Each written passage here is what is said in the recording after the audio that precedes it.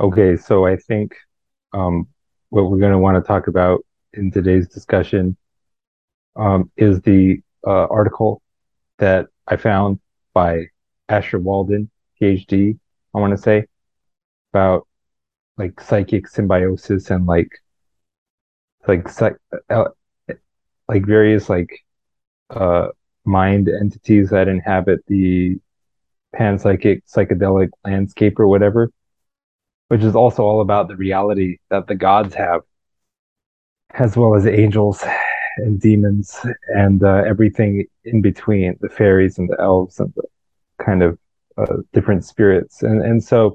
But um, I almost wanted to just I don't know, preface that with something which maybe is not super wise or relevant to expand upon. But I also wanted to work in the idea of mercy creating reality because, um, or like that atonement on another level simply is creation. Um, and Can you still hear me okay? Yeah, it cut out for a minute. You said mercy creating reality and atonement on Yeah, another level is creation. Yeah. yeah. And so as a point of departure, because I always struggled to see the necessity of the incarnation. So like this is all well, in other words, all this theology stuff is well and good, but what does it have to do with Jesus kind of thing?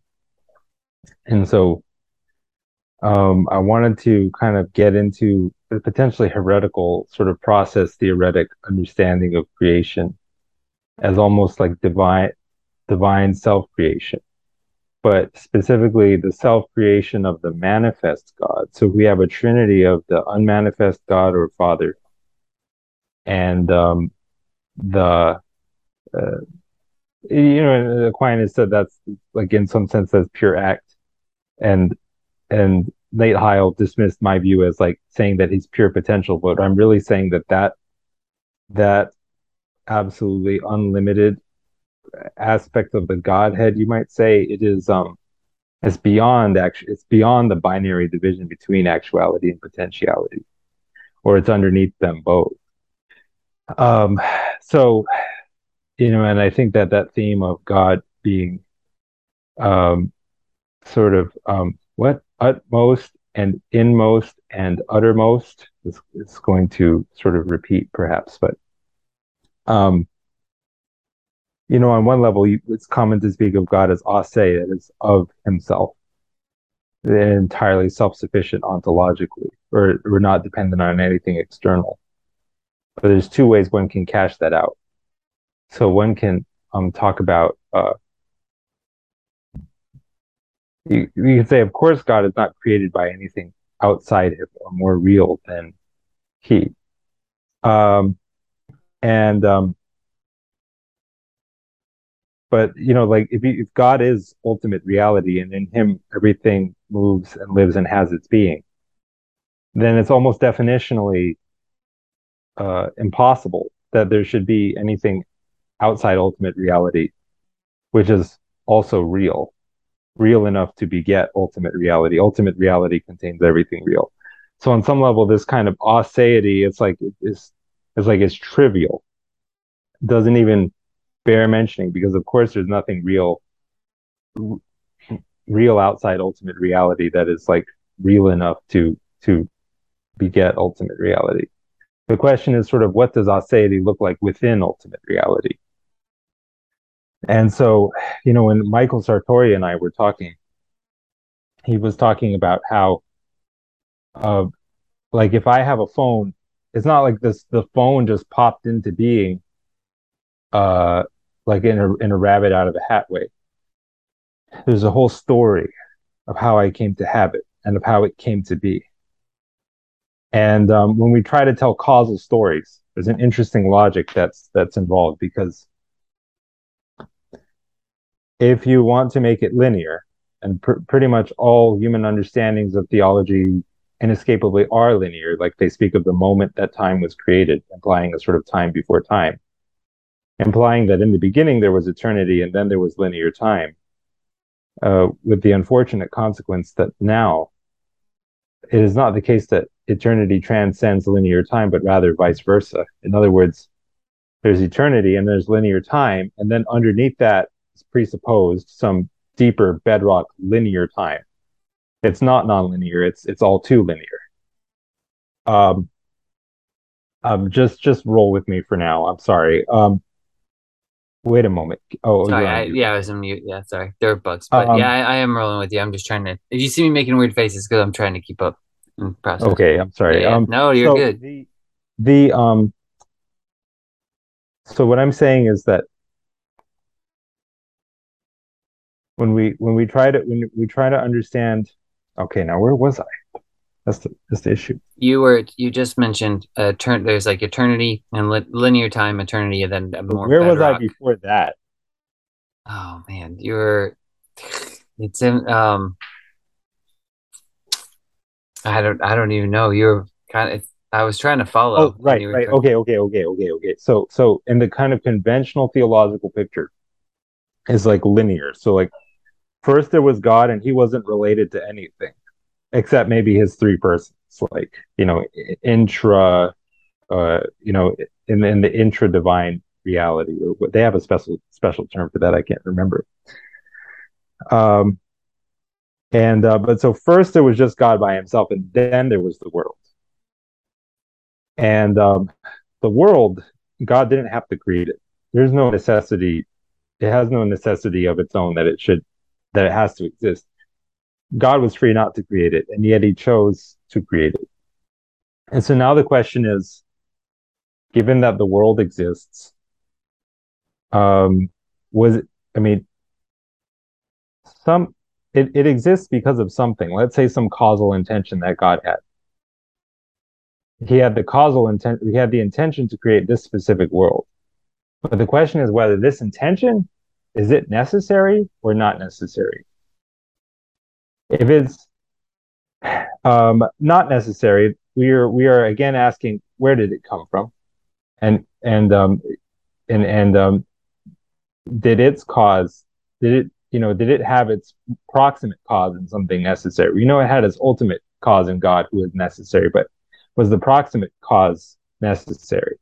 And if we answer no again, we just keep asking the question. But if we answer yes, then we'll say that this world was not necessary, but the intention to create it was as necessary as God. And so, by extension, by transitive logic, the world seems to become as necessary as God. So the issue is that if it's a linear causal picture and determinism is in this line anywhere, then it's kind of there everywhere. And so the thing is, what if we want to have genuine contingency in the picture, such that um, God did not have to create this world, but He did? What if we want to have, or just, genuine contingency or indeterminacy of any kind? What's the sort of structure we're going to end up with? And we're going to end up with a loop. I don't know if you can still hear me. Yeah, I can hear you. Can you? Yeah, I'm yeah. Okay. And so we end up with a loop, and the the end causes the beginning, and the beginning causes the end. Okay. And it can be much more. There can be many more dimensions of causality in play than simply this implicitly two-dimensional picture that I'm working with. But I'm saying that it's at least two-dimensional, and it's not simply the one dimension of a line. And there is sort of, how to put it, the elements in this picture are individually contingent, but the whole is somehow necessary. Um, Let me see. Although, there are intricacies, in this. Um, but this is that gets into the interesting view of Christopher Langan, um, who seems to speak of God from within this, from the standpoint of within ultimate reality. He seems to speak of God as self-creating. He seems to speak of, well, first of all, he equates God with the universe, but not simply the physical universe, the real universe. The real universe contains everything real, including itself. And then as to how a set can be, the set of all sets can be self-containing, that is a question of mereology, which he addresses using a mereology really not unlike that of consciousness, which seems to have two dimensions, like a space-like dimension and a time-like dimension. Or you can say an information dimension and a cognition dimension. Or you can say a state dimension and a syntax dimension. There's many different ways you can cash it out, lower and higher. It's not to strictly equate it with the three spatial dimensions and the fourth temporal dimension of Einsteinian space-time. But it is to say that Einsteinian space-time has lower and higher dimensional analogs. I hope that's not too like whatever, but um and I'm not trying to get too fancy with it because there's definitely hard limits to my own understanding. Maybe everything that I'm saying is BS, but um so the idea is that God is the real universe. Um, God is the universe, but understood as the real universe. It's the self-containing set of all sets. He's immanent and transcendent. Understand panentheism here as like the sort of the limit of theological accuracy that is desired in every theological system implicitly. But to I don't know that any perfectly satisfactory account of it has yet been worked out or even could in principle beyond a certain level of uh, genericity or genericness. Um, now, but that's neither here nor there. So God is the real universe, and He is from within Himself self-creating, which is to say, everywhere you look, there is a causal story of derivation and process. There is not the phone that magically springs into existence, but when you look behind, there's nothingness. There's no trail of causal connection. This is to say that this is a picture in which there is always a trail of causal connection, if only one that terminates in its own beginning, such that the end causes the beginning and the beginning causes the end. Okay. So now we're getting at an idea where um, it's like an anthropic principle, Mhm. where just as you might say that the Big Bang and evolution were necessary for the development of human consciousness, so in retrospect it may be that human consciousness was necessary um, uh, uh, for the reality of these conditions to emerge, because consciousness is a fundamental condition of what we understand as like physical reality and space time. Arguably, this is Langen's position that he lays out in one of his essays on the nature of time, um, and the possibilities of bidirectional causation, which there's obviously quantum physics, as you might imagine, it gets invoked. The ideas of entanglement and far future, like the collapse of a far future wave function may have implications in the deep past. So it's this kind of atemporal, bidirectional, at least causal picture. Really n directional because it's more than just a loop. But I'm saying it's at least a loop. It's not just a line. And so it's like here we're getting at the idea that just as God, um, or excuse me, just as humanity has a sort of original divinity, we might say with David Bentley Hart and You Are Gods, so also um, God has an original humanity. And so now the figure of Jesus Christ is becoming more than metaphor and more than metaphysical accident. This is something which is, like Robert Jensen envisions time as a helix, and at the center of that helix always is uh, the figure of the crucified Jesus Christ. And so Okay. where the end and the beginning um, feed into each other bidirectionally. You can ask whether creation is created at just before the Garden of Eden, or is it created on the cross? There's sort of goodness gracious. I'm listening. Right. I don't want to interrupt your monologue, but I think this is somewhere where I kind of want to hang out for a bit or something to make sure I'm tracking right. If that's Um, You, why don't you do that, and I'll pull up my notes so that I can okay, find the part where I talked about this. okay. So you're because you made the statement, humanity has an original divinity, and so I think maybe one thing to clarify would be you brought this up to me recently too, is the lineage of Jesus. You trace that back, and it goes to Adam, and then it says Adam's the son of God. I got So that from Andrew Kronich, by the way, okay, yeah, well, yeah. So it's where I like found it. that, but that's I think probably a key thing to point on in case people want to try to object to that or something. That statement, that humanity does have an original divinity in that Oh, it's about to get Adam was real made. weird, my dog. It's about to get super weird. That's like when I asked Sam Adams, what is the difference between oneness Pentecostalism and what like Orthodox Christianity versus Unitarianism? And so he said Orthodox Christianity says uh Jesus is God. Uh, but in oneness Pentecostalism, God is Jesus. So I'm actually tending in this potentially heretical direction. Well, let's go there. Um, let's go there. Let me bust out these notes. Hold on, bust it out.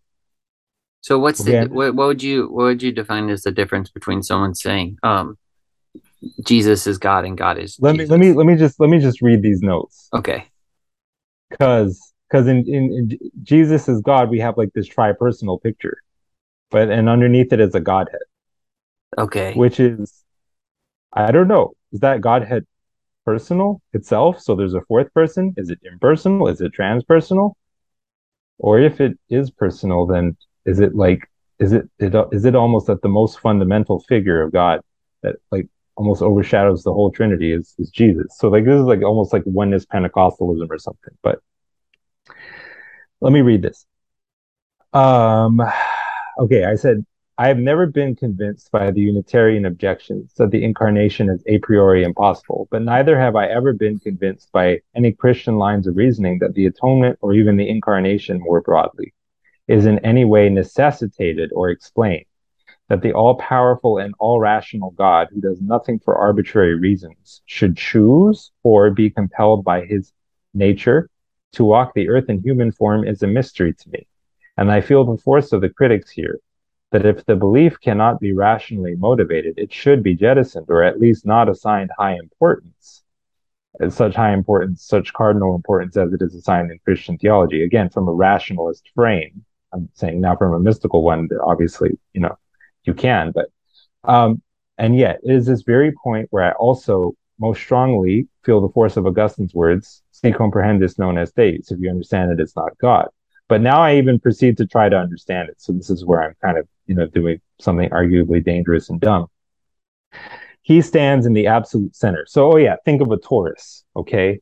Like it's this nice shape, and in the middle is um like a little vortex type hole, you know? It's like a almost like an apple core, but it's negative space, it's empty. So it's a torus, and I'm seeing envisioning Jesus in the center of this torus. Um, through his death, the creator turned the universe inside out. God knows us, knowing us, knowing him, knowing us through him. He is that. Jesus Christ is that process.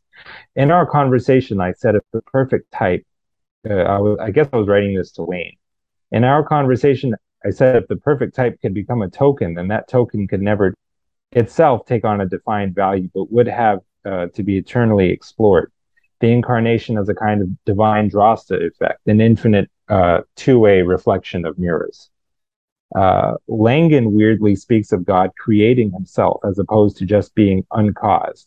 If this is true, then the human Christ, ordinarily thought of as the culmination or goal, is very much the alpha as well as the omega. Christ's death can be seen, therefore, as a cosmogonic singularity, the real Big Bang, the Gnostic God explosion, and the Kabbalistic Tzimtzum, the cross as the original kenosis. So it's like if you're reading time back, the cross is the beginning. Is the sort of simple idea here. Um, can you still see me and hear me? Yeah, I can. I'm just thinking. I'm trying to process and keep up. So, in a sort of bidirectional view of time, this is arguably legitimate. So, this gets into the idea of mercy creating reality. that we were talking about with the prodigal son and with Pope Francis' answer to that boy who asked if his father was in heaven. Um, So Yeah, that okay, was a so good. Do you want to go into that a little more or share that, like I'll go into what that you're later, but referencing? there's still one Okay, more point I wanted to cover in the okay, mini lecture before we get there. okay. So I wanted to talk about um, right. So this our having a human form is that just an what does it mean that you're in the human form? What does it mean to be in the image of God? Is that something more abstract? Just, well, if you're conscious, you're in the image of God because God is just consciousness in some abstract sense? Or is to be in the image of God really to have a human form more specifically? If so, then there is something tremendously honorific, honor bestowing about having this human form, which one might imagine would really anger the principalities and powers understood as like the greater angels and the more powerful demons and so on. Um, from a sort of Islamic perspective, where, like, for example, where Iblis or Satan falls from grace at the moment when he refused to bow to Adam when God commanded him to do so. So, because God Himself walks in human form on this picture, that because how to put it, it's not that Christ was the end. Christ was also the beginning. Christ is Alpha and Omega. And when it says Christ, it means Jesus Christ, not some abstract Christ consciousness. Hmm. And so that almost to speak of God walking in the garden is not anthropic metaphor. Um, so these are thoughts that I've kind of had, and I'm increasingly kind of almost led there. Um, and but just take them for whatever they're worth. In the beginning, I had a very, shall we say, Copernican view of this thing where humankind is not at the center. But now I have the kind of anti-Copernican Wayne Fair kind of view where the human form, in the form of Jesus Christ, like the only existent one and the ultimate human being, uh, from before the beginning and after the end, um, uh, this human form is at the center, and that it is actually the mediation between heaven and earth. That humankind was instrumental to God's, dare we even say, self-creative purposes, at least as far as the manifest God, the second person of my sort of understanding of the Trinity, which is can also be understood as the divine nature of Christ. So that, how to put it, I talked about um oh my goodness, so many notifications are just okay. I said that in applying mercy, the Father dies to himself, but the Father's death to self is effortless, and we may call that divine impassibility because his love is perfect. And that is the Zoe Ionios. And that if we all had that, that would be theosis. Um, so the it's like the divine nature already died to itself. Like creation was its ego death. That was to experience all the pain and co-suffer with humankind and every sentient creature, all the pain that creation would entail. That was the price of creation. But God paid it at the outset in his divine nature, or the second person paid it at the outset in his divine nature, you might say. And then in the person of Jesus Christ, or excuse me, of Jesus of Nazareth, the human nature also touched all the way down. And God himself, touched all the way to the nethermost point of non-existence in Jesus Christ, when Jesus Christ died in his human nature. And it's like from that, that is the that is the that's the point where you can turn the universe inside out, like the torus, Yeah, what is it? Is this the torus, like the the gosh, why geometric shape. the geometric say? I'm not sure I'm even familiar with that. Yeah, if you pull It's it up, not the let's see. I mean maybe let me see. I'm looking at images right now. So it is from the constellation. Is it taken from that? Like the circle with the let me it see looks like here. a sphere. It It looks like looks a sphere, but Okay, I'm gonna share screen really quick just so we can make sure we're on the same page here. Let's see. Share screen. Let's. All right, is this it here? This picture like this shape? It's like a donut sort of That'll thing. work. I just had in mind the torus with a much smaller center, a much smaller hole in the center. It's so small it's like you can barely see it Oh, almost. okay. So how do you spell that? Because I'm spelling it like T Taurus, O like oh T no no O. no. Torus. Yes. Okay. Maybe because I was spelling it. Okay, yeah, this You makes more don't even sense need to then. say geometric. I see what you're saying. That like this. I've That seen this that before. Okay. that's right. And Hmm. understand now the top flowing into the bottom and the bottom flowing up to the top through that hole. So this is again humankind central to God's um, self, you might say again, self-creative. I hope I've sufficiently qualified that phrase, self-creative purpose, because he's the mediation between heaven and earth, between between the universal and the particular, the generic and the specific, um, the pattern and the instance, you know, um, uh, in terms of, you might say in Langanian terms, the stratified manifold that that reality and ultimate reality are.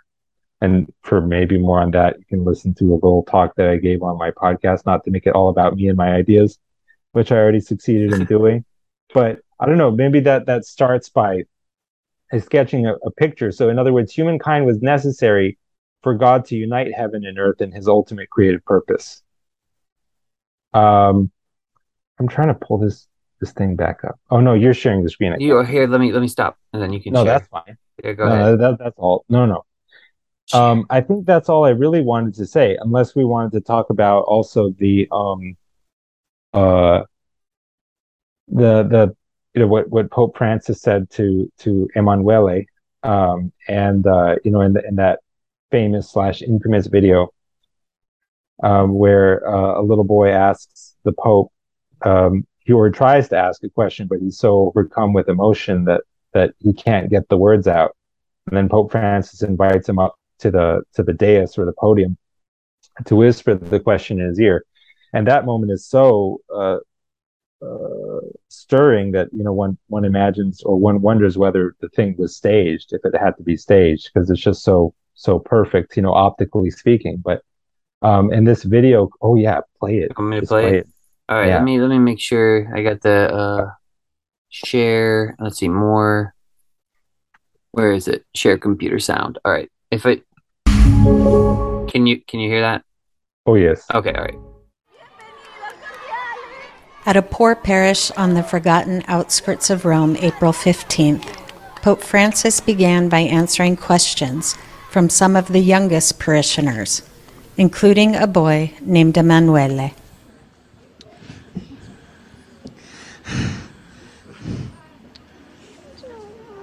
Dai, dai, dai, dai.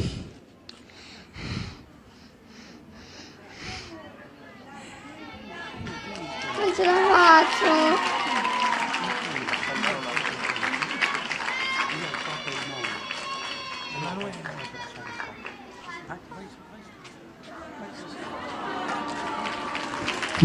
Vieni da me, Emanuele.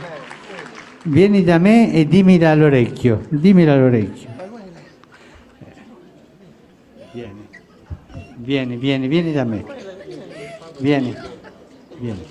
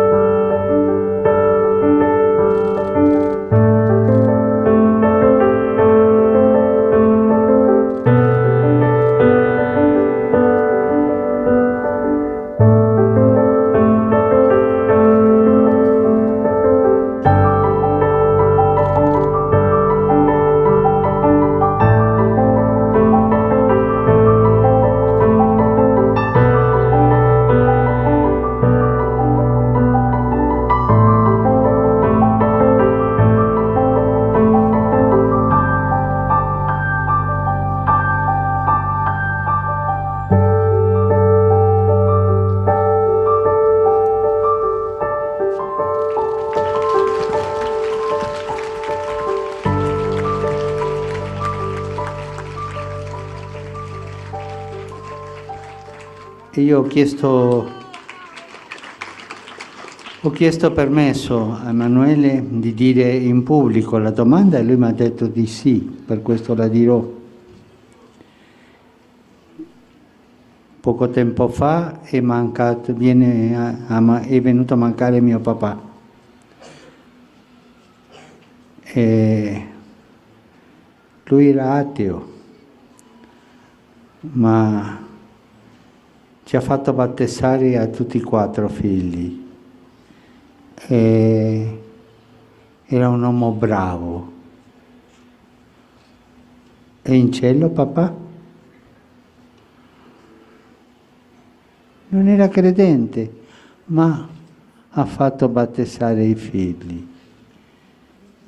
Aveva il cuore buono. E lui ha il dubbio che il papà, per non essere credente, non potesse andare in cielo.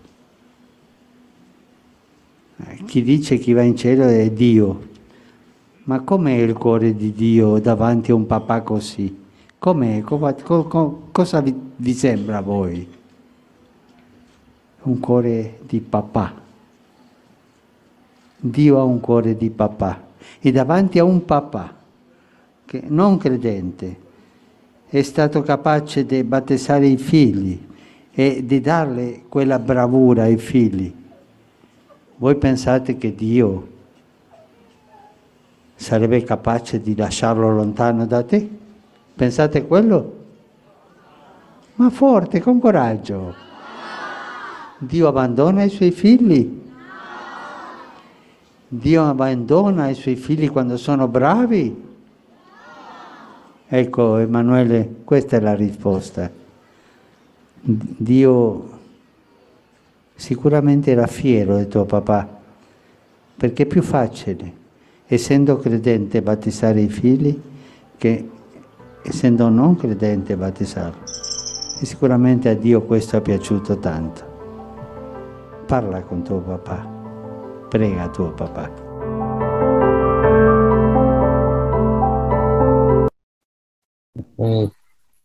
So, do we want to break that down? I just realized how unbearable that might be for people listening to a podcast format.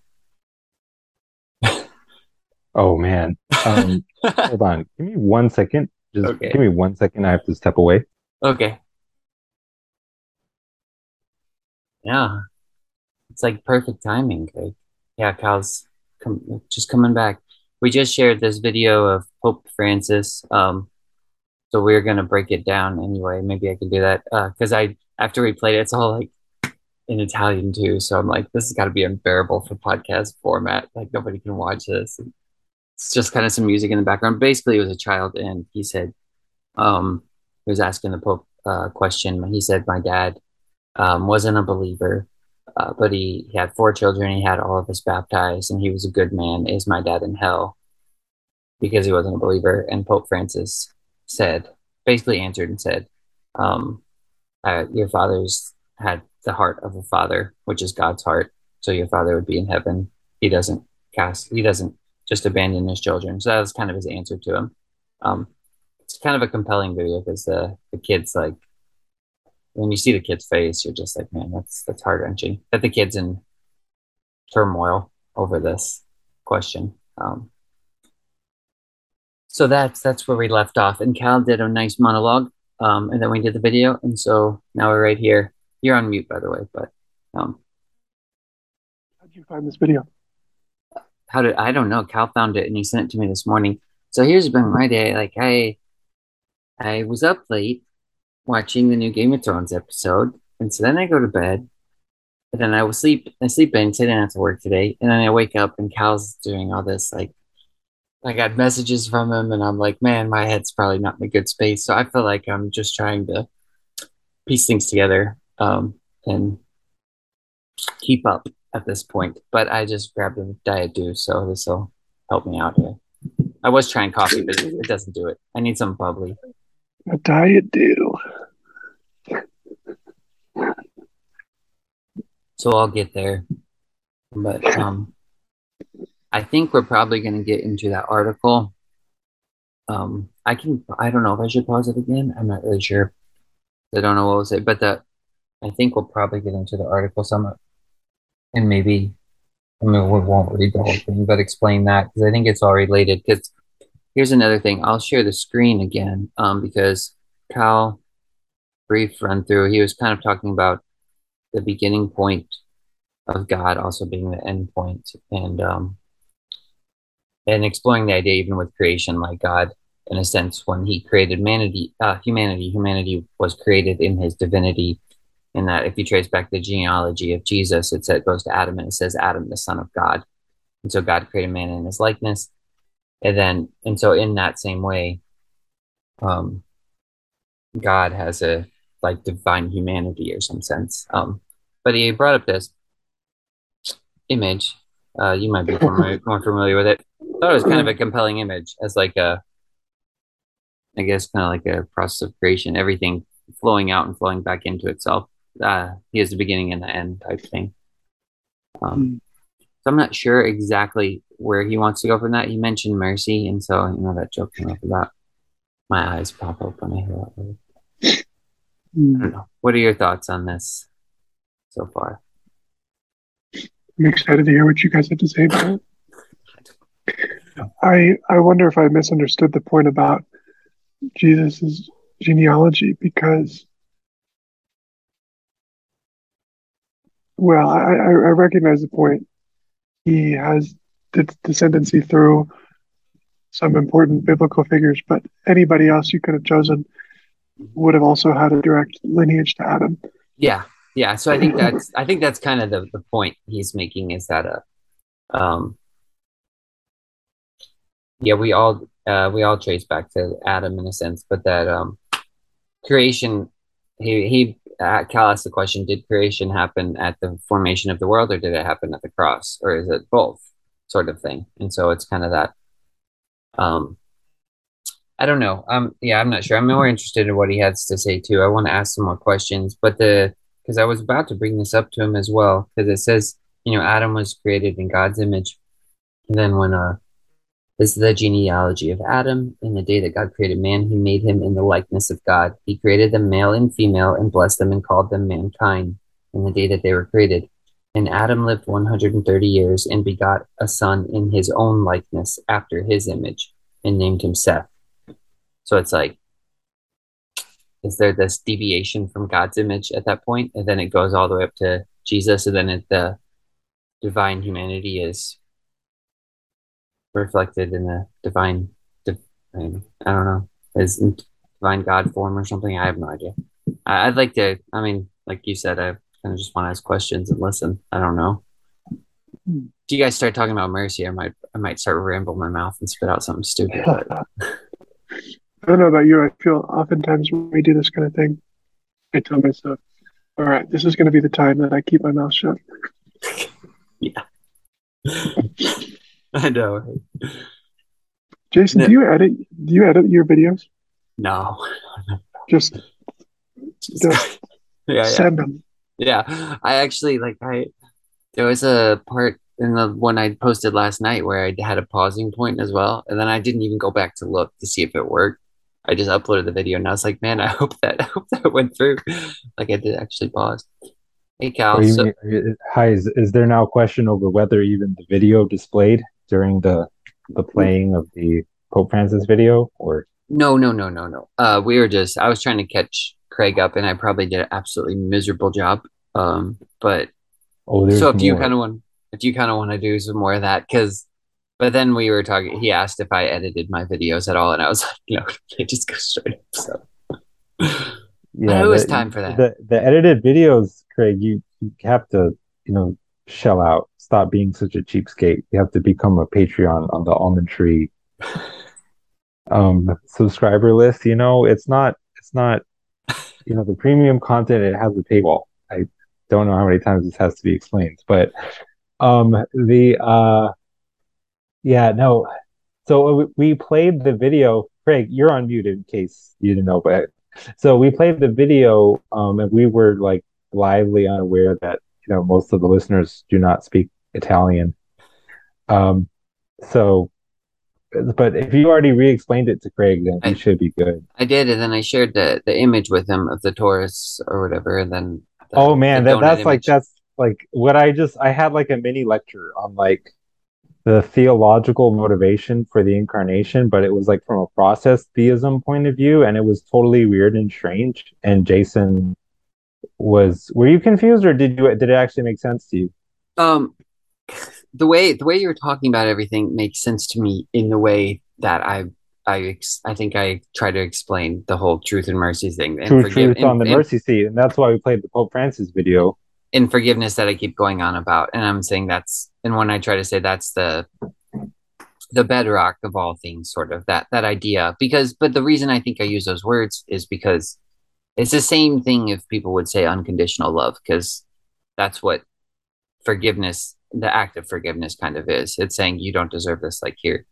Um, so, but I don't know, like all those words, I don't know if those words register in my head the same way, and I think that's where I run into trouble, because even my mom said that. She was like, when you say forgiveness, that I don't think that means to most people what it means to you. Or when you say mercy, it's like it doesn't click in your head the same way. And I think maybe that some of that is because, like I said, I'm not well read at all. Like I basically just didn't read most of anything my whole life. And so when I came back to the Bible a few years ago, I just read it over and over and over.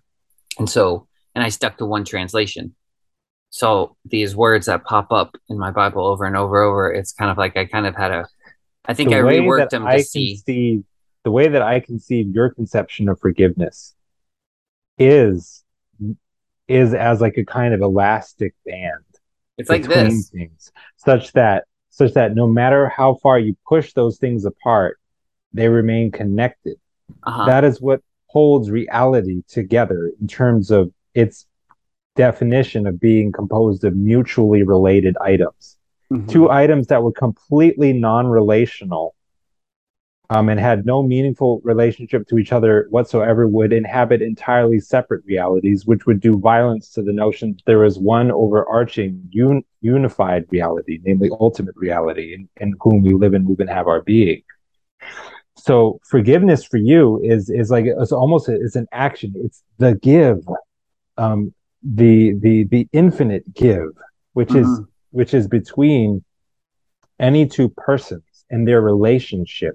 There is no sin that is beyond forgiveness. Even what we termed like the unforgivable sin is better translated as the unpardonable sin, meaning that it cannot be pardoned. The sentence has to be served, because that's the only way that a person's spiritual well-being can be served in that case.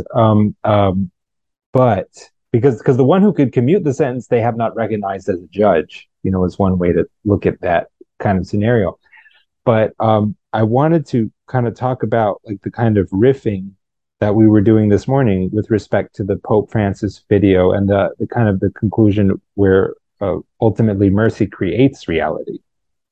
And that's sort of what I was talking about earlier with respect to the theological motivation for the incarnation, where atonement and creation do not ultimately end up looking so different.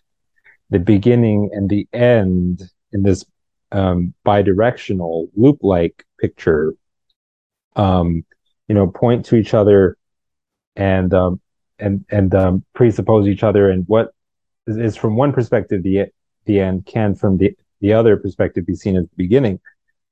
And I'm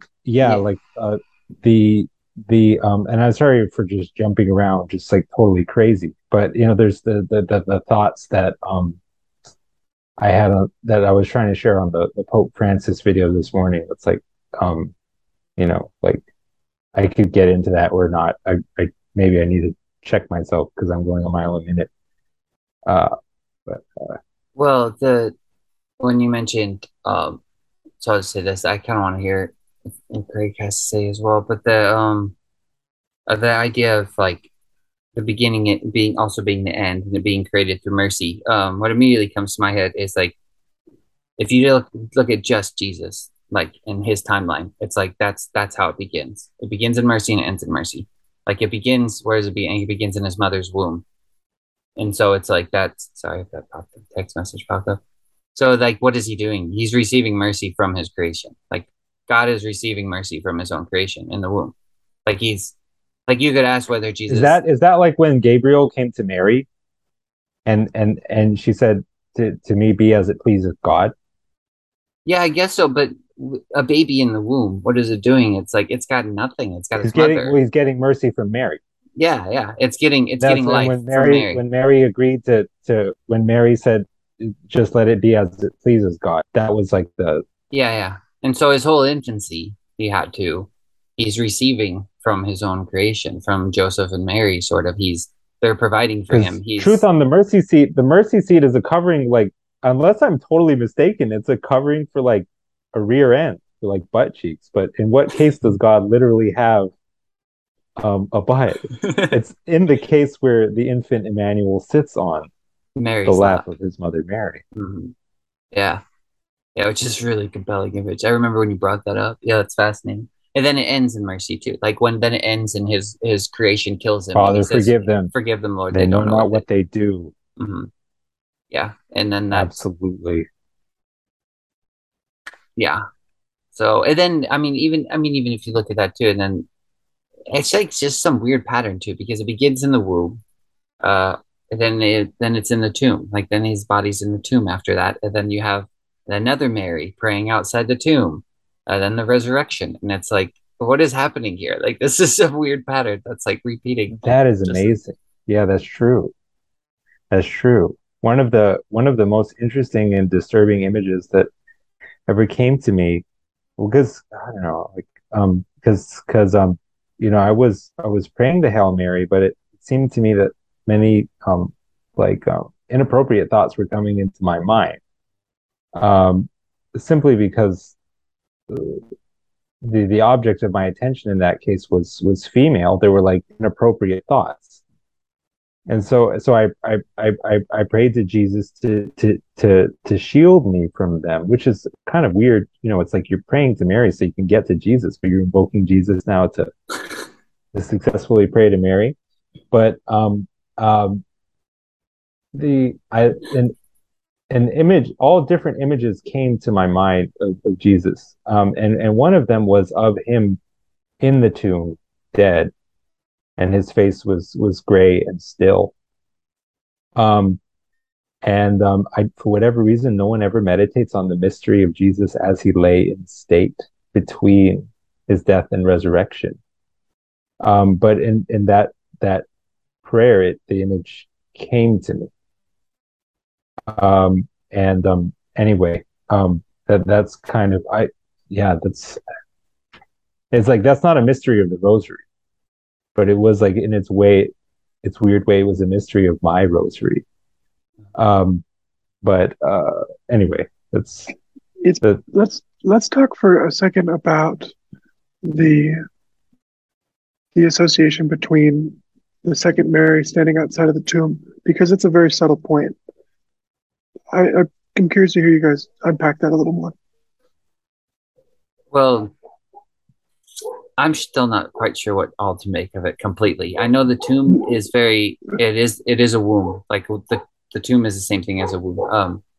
For you're created from the earth and you return to the earth. You go back to it, and then you await to be. What does Job say? I shall be with the resurrection, when you'll be reborn in God's likeness. Let me see if I can find the specific part. What does he say? Oh, that you would hide me in the grave, that you would conceal me until your wrath is past, that you would appoint me a set time and remember me. If a man dies, shall he live again? All the days of my hard service I will wait till my change comes. You shall call, and I will answer you. You shall desire the work of your hands. But then it's fascinating to me that it begins with the weird thing to it. See, I'm still not sure what to make of it, because it just gets crazy, because it begins with a virgin and it ends with a whore, like sort of, which I don't know what necessarily to make of that, because supposedly Mary Magdalene I don't know if she was necessarily a whore, but that's the consensus image, is that she was. And so, man, my wife is studying Mary Magdalene right now. Really? And yes, and it seems like there's not really any evidence for her, being a prostitute, but I'll say is a passing note. There's a large amount of people who think that Mary Magdalene was a rich woman who was funding Jesus's ministry. I think I maybe have heard that before. And I would like, But yeah, that's but a good. let's imagine that she was that type of woman and hold that idea loosely. Well, let's not say that then. Let's say here's what we should say is we should say that it does say that she had seven devils. It said Mary Magdalene, out of whom Jesus cast seven devils. So in that way, we could say she was maybe defiled. So Well, then, guys, the pericope adultery, where the woman who's caught in adultery is rescued by Jesus. mhm. That is not in our earliest best manuscripts. Therefore, it didn't happen, and it's not reflective of who Jesus was. We can throw it away. No, no, it's like if anything was under inspiration, that was total like um complete uh, uh unadulterated, as it were, Jesus. Yeah, That's pure Jesus. And so like the idea that Mary was rescued from a certain lifestyle is like, I don't know, to me it seems like that yeah, probably is right. But yeah. I don't know. Can I bring I up know this? I know that. Oh, go ahead. I'm No, no, sorry. sorry. Go. You can go ahead. Before it takes another turn, I'd like to bring something up on the It's a Mary thing. half-baked thought because I can't even remember it. Was it Sherry who was helping me see? In John's gospel, Mary mistakes Jesus for the gardener. Hmm. There was some kind of symbolism there. Yeah, Um, and then Jesus says, "Cling not to me. I have not yet returned to the Father. hmm, I'm returning to my Father and your Father." There's something there, which I don't know. Is that the reverse? What's the word? From Mary he is born. From this other Mary he is departing. There's another kind of hmm. reversal, but I'm not symbolically smart enough to figure it out. I I'm not sure either, and it might start clicking and coming together. So like, but the other pattern or parallel, whatever thing that I was gonna try to mention real quick is with Mary, and so you have the Mary the Virgin, and then Mary the defiled. You could just say the whore, harlot, whatever. If you look at Ezekiel, uh, God goes to Israel, and Ezekiel chapter 16 is probably one of my favorite chapters in the whole Bible. But he says, I found you basically like a little babe in the woods. You're this little virgin child. You grew up, your breasts were formed. I married you. You became mine. I clothed you. You became a harlot and sold yourself to all these people. And then you continue in Ezekiel. And then there's Samaria and Judah, the two harlot sisters. And then you continue in the story, and it's like then you have Israel and the church, and they both start in these. It's There's this pattern of starting in virginity and then moving into harlotry, and then it's like, so I don't know if there's something there. Christ begins with the virgin, lives his life, dies, and then he's in the tomb. And then it's like, then there's the defiled one that's weeping at his tomb, and that's when the resurrection happens.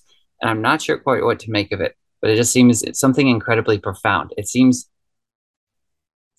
very similar to when Israel or Judah found itself in harlotry, was carried to Babylon or something, and like went the Book of Lamentation is almost like this weeping, and for to be brought back or something, because they're kind of carried away captive the same way. I don't know. It's like I'm not sure what to make of it, but there seems to be something there of like just reflecting this movement of how that I guess you could say mercy works or grows or continues to create or is resurrected or reborn, or I don't know what you want to say.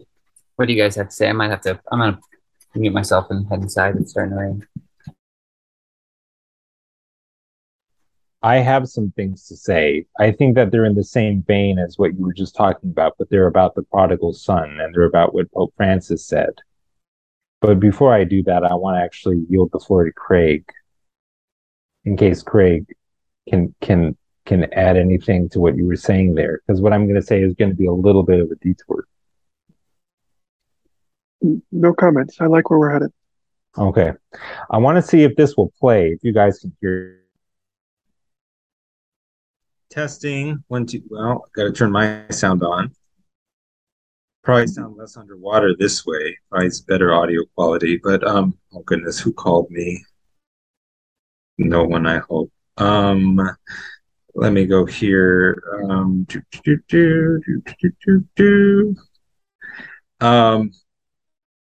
it's time to get to. Well, let me just see.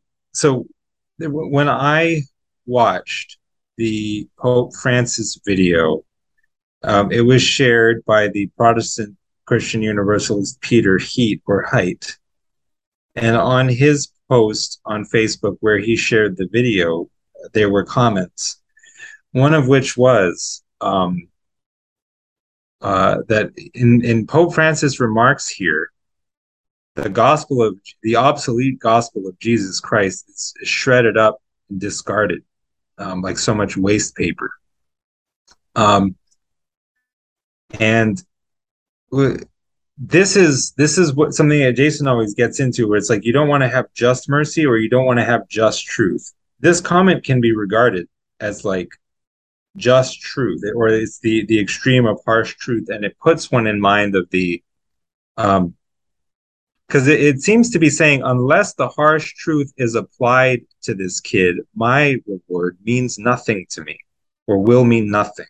And this is similar to the brother of the prodigal son saying, Father, you never you never slaughtered a goat for me and my friends to celebrate, and yet now you're killing the fatted calf for him who was returned. And so I'm wondering if I can just play because I can't even recover the trains of thought as well now as I did in the recordings. But at the same time, I seem to be struggling to find the recordings. So maybe you guys can hear it, maybe you can't. Maybe the audio is terrible. Back to this idea of truth, call, and mercy. Too terrible. You can't hear it. You can or you can't. I can hear it. Okay. Because it's like sort of the equally objectionable answer, on the mercy side, because the objectionable answer on the truth side is like, well, there goes the gospel of Jesus Christ, it's all shredded up and thrown out the window, because there's no harsh truth applied to this kid. Therefore, my gift doesn't mean anything. Father, you never once killed a goat for me and my friends to celebrate. Okay. And then on the other side, we got like the kind of the problem, like, of all mercy, no truth, would be no hell universal. It should be like, bro, what are you worried about? Telling the prodigal son, like, what are you worried about? Of course, your dad's going to accept you back. Because the prodigal son wouldn't have loved his father if he was not so grieved in his heart. Because the thing is, he fears. It's not that, oh, I'm afraid my dad won't take me back. It's more that it's like really, like on a fundamental level, like what should be understood is happening here is like he just feels like I should burn in hell for what I did. It's his own. How to put it? He's convicting himself because he realizes how good his father was. It's this kind of thing. Like you see the love of someone maybe for the first time, and then it's a perfect love, and then so by extension, and that person doesn't condemn you. It's like the father and the prodigal son. And you condemn yourself because in seeing the love, you see all that it is not. So the thing is, without like, I guess what I'm getting at is like, if there's no consciousness of sin, there's nothing that it means to deviate from the love, then there's no love. But other side. The other side would be something like, well, I mean, on some level, it's like it wouldn't be love if it didn't forgive. That's just what it does, and it finds ingenious ways of forgiving, almost. But it's not. It's not like inventing. It's not. It's not untrue. It's creating reality itself in that action, in that process. Like Pope Francis said something that to me it was like this might be the most objectionable part to like the staunch hardliners, but where Pope Francis said he said God will see that it's easy to baptize your children when you believe. It's harder for a non-believer. God will see that. It's like to me that part has to be true because I think it will be like that. That God judges you, even when you're convicted of your own sin, He's going to see things that you never saw that would triumph and that meant everything to Him. And yeah, yeah, it's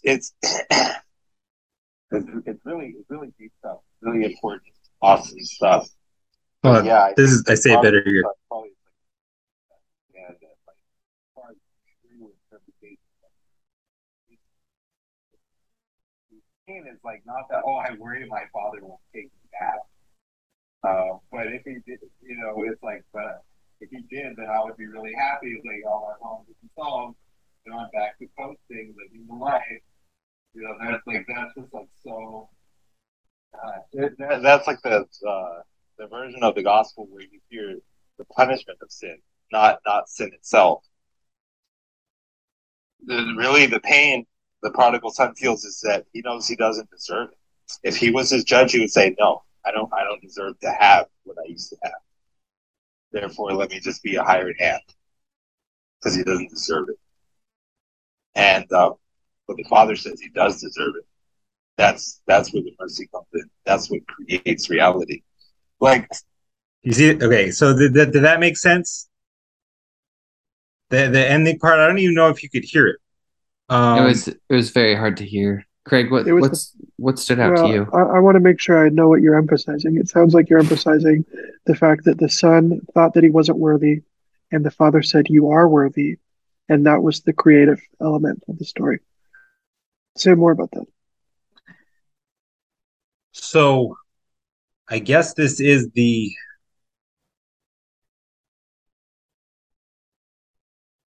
put my headphones back in. Just a second. My favorite signature move that Cal does is quoting Cal. I think that's the quintessential move that you make. I love it. Which is like so ridiculous. It really is. It's really endearing. It's really endearing. You'll be like, this is. I quote myself. This reminds me of that thing I said. Let me pull it up. Oh man, it's so funny. Say, pull that up, Jamie. It's pretty inexcusable because, like, I get on Jason for not reading anything other than Calvin and Hobbes in the Bible, but I don't quote any theologians other than myself. But like any theologian other than myself would be like infinitely more qualified to like speak on what I'm trying to speak on, kind of thing. But let me think about this. I mean, here can I say this because this is what I ended. And now I have to paraphrase myself because quoting myself is too absurd. So let me just paraphrase myself. There was that what I finished that recording saying was that the near-death experience of Mellon Thomas Benedict, who at the time he had his near-death experience was an atheist suffering from terminal brain cancer and was in hospice care. And he dies and he goes to God. But for God, he has no reverence. He simply asks, who were you? It's like, where did you get off creating such a fallen and dark and ugly and irredeemable species as ourselves? Who were you to do that? And how dare you? And God leads Mel and Thomas into a mandala where he either ascends up or descends down. It makes no difference in that space. And in the mandala, he sees every human being um, who had lived, who was living, who would ever live. He sees every human being who ever lived. And in God's sight, they were all completely sinless and without blemish. They were all completely justified. And then in a kind of almost divine gaslighting, God asks God asks Mel and Thomas, "Oh, were they so dark and ugly as all that? I see no sin in them." And this is very, very strange and interesting because, like, on one level, you might say that it's like for God, the end is the beginning. Or yeah, the end is the beginning. He only sees humanity in light of the atonement of Jesus Christ. And so it's like so what what I'm getting at is like on that when God said you are worthy, despite the obvious fact, from the mouth of the accuser or the devil that he's not. Somehow that was like tantamount to was it resurrection or was it simple creation? I'm not sure, but it's like he was speaking him into being at that moment. It seems to me because it was from the standpoint of the love that he bears, which finds no fault and sees no blemish in spite of endless or immeasurable fault and guilt and sin. So I don't know. Maybe that went some way toward answering the question. I hear what you're saying. The association doesn't seem explicit, certainly to me. And maybe I don't get it yet because I No, it's I just wouldn't that's how I associate think. it. I'm very, very lateral. I'm off track. Yeah, I think that's a great thing. Maybe let me zoom out for a second here and say what I think we're up to, and you guys tell me if you agree. What we're doing, it seems like, is we're looking at this tradition in the scripture and we're talking about the patterns that are fundamental in this thing that aren't necessarily obvious. We were talking about there's a pattern, which I think this is what the Torus was about, of kind of feeding in this kind of recursive feedback loop. And that's not explicit anywhere in the text, but it seems like it, right. It seems like we're trying to make a case that it is there in its fundamental.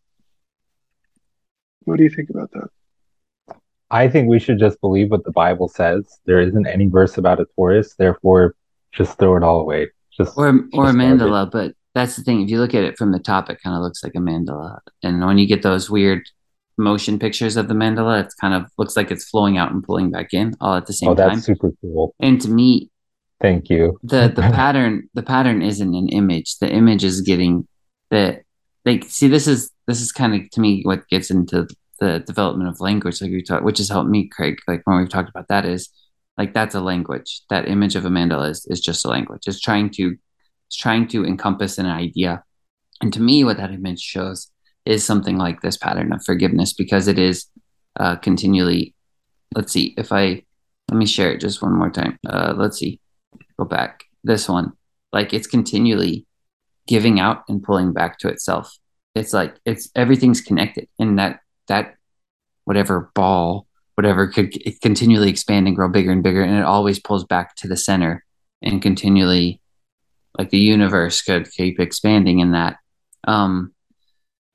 because forgiveness pulls back to itself, pulls back to its center. No matter how far you go, it like finds a way. It doesn't let go. And that's like, even if you're out as far as you can be in the pit of hell or something, it's like, it still somehow has this connection to you. Like getting back to, so maybe I'm trying to tie this into when I watched the video of the child and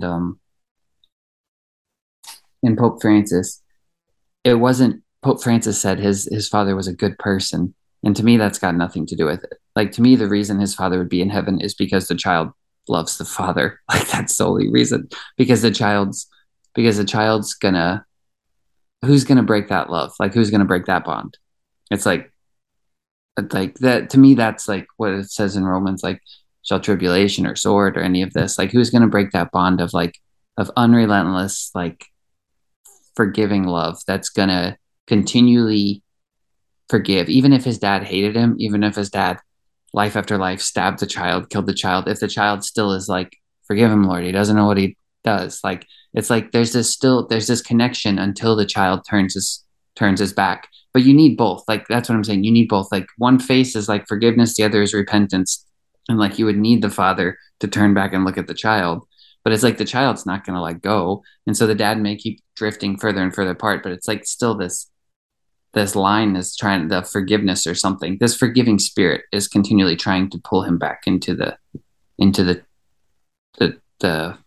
center, I guess. So let's remember what it says that well, Jesus, on the cross he says, Father, forgive them, they know not what they do. And then Paul says that in the dying, Jesus, God was present. God was in Jesus, reconciling the world to himself, reconciling all things to himself. So that forgiveness is the action of pulling to self. That is, which is also like in another way, it's a creative action. Or if you like, it's just like if creation is the beginning, it's the end of the same process, but you can flip it around and look at it bi-directionally. And take the end as the beginning and the beginning as the end, and it works just as well, kind of thing. I don't know. But yeah, though I think, the idea that forgiveness is pulling to self and it's what holds the world together. Like that, I think that's like that is there in the gospel and in Paul, in the gospels and in Paul, where God is in Christ, reconciling all things to himself. What are your thoughts, Craig?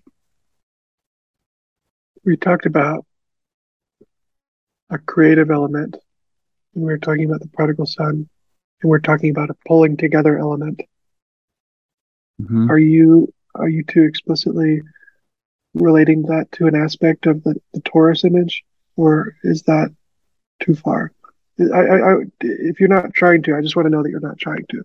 But if you are trying to, I don't want to miss it. I think I don't want to be tricky here. I think the Taurus image is relating to the idea, if that makes sense. I think they're both related. Like what I'm saying is like I think the Taurus image is a good representation of the idea of the creative force. Because where I would say the spirit of forgiveness maybe is a better way to say it, where it's a creative force, is that it puts the tree in the garden, right? Like it puts the knowledge of good and evil in the garden. So it's like it allows the creature to exist of itself. And so it's like in that act of allowing it, like it has to have this give. It lets the creature be its own. It lets the creature go off and kind of fall and stumble and sin, but it's still like pulling back. It's not going to let go no matter how far it goes. It's like but it has to do that in order to have something other to love, like you would want. Otherwise you're just loving yourself, sort of thing. And it allows the creature to have free will. And that's kind of what the tree of knowledge of good and evil, you're giving the thing the opportunity to exalt itself above you, to have its own identity. Right. And so that's where I think forgiveness is a creating force, because it's letting it go, but then it's pulling it back in when it rebels, instead Genius. of just, yeah. There you go. So you got at how there's actually something creative about it. Yeah. So it's like and I don't know, and that's the weird thing. Like I don't know if it's just semantics. I don't really know how, because that's how forgiveness kind of is in my head, and I'm like, it's not. And so in the same way, it's not. I always have to be clear. Like it's not flattery. Like it's not.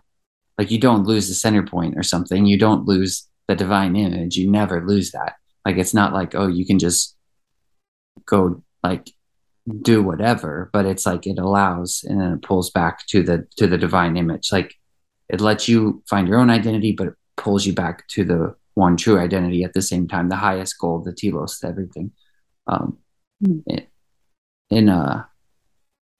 In that way, it like demands repentance at the same time. It like continually forgives, because it's weird. Like the father of that child, I don't know that I would have told the child, your father's in heaven, but I would say he'll be there because you're not going to turn your back on him. Like he could be in hell, like who knows? Because who knows if he's repented or something? Because I think it does take a turning back. I would say he probably isn't. Just going off from the little bit that child give, it sounds like, but like who can make that call other than God? But it's like the love of Christ working through the child is going to extend through the child even to the father and not let go until and it just continually pulls back in. But I think what we're doing here is this is why Jason should be sneak Pope. in. We're trying to sneak in our weird universalist theology in every possible way we can. Every time. Which Pope Francis was trying to do too, in fairness. So if we have Pope Francis through our secret machinations, we don't even need a Pope Jason. Well, the creative force of forgiveness too. Like I was thinking about this the other day, and it's like it seems like it's always there on the outset. Like even when you look at masculine and feminine, if you look at it the way Peugeot talks about, like you have if you see a forest, so you see all this feminine potential, you see all these trees, whatever, and then you get in your idea ahead of like a cabin or something. So you have like the masculine idea is like it's a heavenly idea, it's formed, it's solid, it's like has structure, it's orderly, order in the chaos. And so the forest is potential, it's all chaos. And feminine has to die, it has to give of itself, and the masculine has to give of itself in order for them to come together. Because the cabin you build is probably not going to be the perfect one you imagined in your head. So that order has to give of itself a little. It has to kind of get on the cross, die a bit, and whereas the feminine has to give of herself, maybe even more so than the masculine, you could say. I don't know. So there's always like this giving creative force. I don't know. I'd like to hear your thoughts, Craig, because what you just said, I think, was a strong association.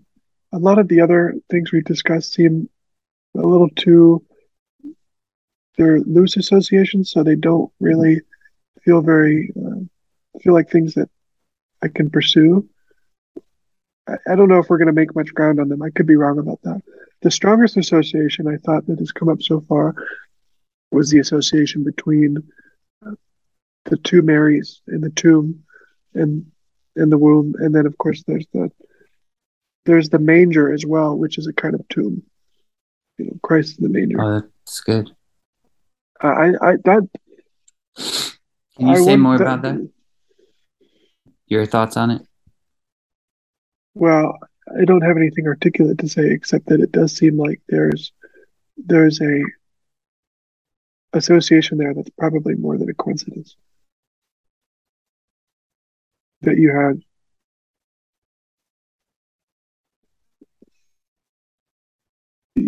had brought that up, and I thought it was surprising. I wonder if you could say more. You talked about Mary. What do you think is the relationship between the two Marys? What's similar about them and what's different about them? See, this is where I feel weird, because this is why I like pulling in other people too that don't think differently than me, because I'm like, I know where my theology kind of is now, and I know this is going to bleed over into it. I think that the difference is extremely important because of the pattern, because it's like you have the Ezekiel chapter 16 passage that I talked about where God finds the baby in the woods, finds the virgin, and then it becomes the whore. And it's like, how does the whore become the virgin again? And it's like, that's the story to me. And it's that. And that's when, and so I think that's why that's so compelling to me, because and this is where symbolism gets really weird, because it's like, there's like Mary, they're all the same Mary, sort of. Like Mary, the mother of Jesus, is Mary Magdalene, is like Mary, the mother of Jesus, is his wife, is his sister. Like it's all the same thing. Well, say more about why that's an appropriate association to make. Why it's okay to say that. Because All right, let me see. I'm gonna see if I can try to explain this. I guess because if you start, I'm trying to think of, if you map on the pattern, it's like she's the she's the virgin archetype, right? And so the whore, Mary Magdalene, um, the woman caught in adultery. Neither do I condemn you. Like, and it's but he says, go and sin no more. Also, like, you don't go and sin no more. Don't keep doing adultery. But then it's forgiveness makes perfect. It will restore relationships, renew. It'll cover sin. It'll make something spotless and blameless. In Ephesians, Paul says, he says to the church, I want to present you a chaste virgin to Christ, right? So that's theosis, is trying to get back to this chaste virginity. And it's like, how on earth can you do that other than forgiveness? In Ephesians, it says that she's going to be spotless and blameless. Like, it's got this language in there.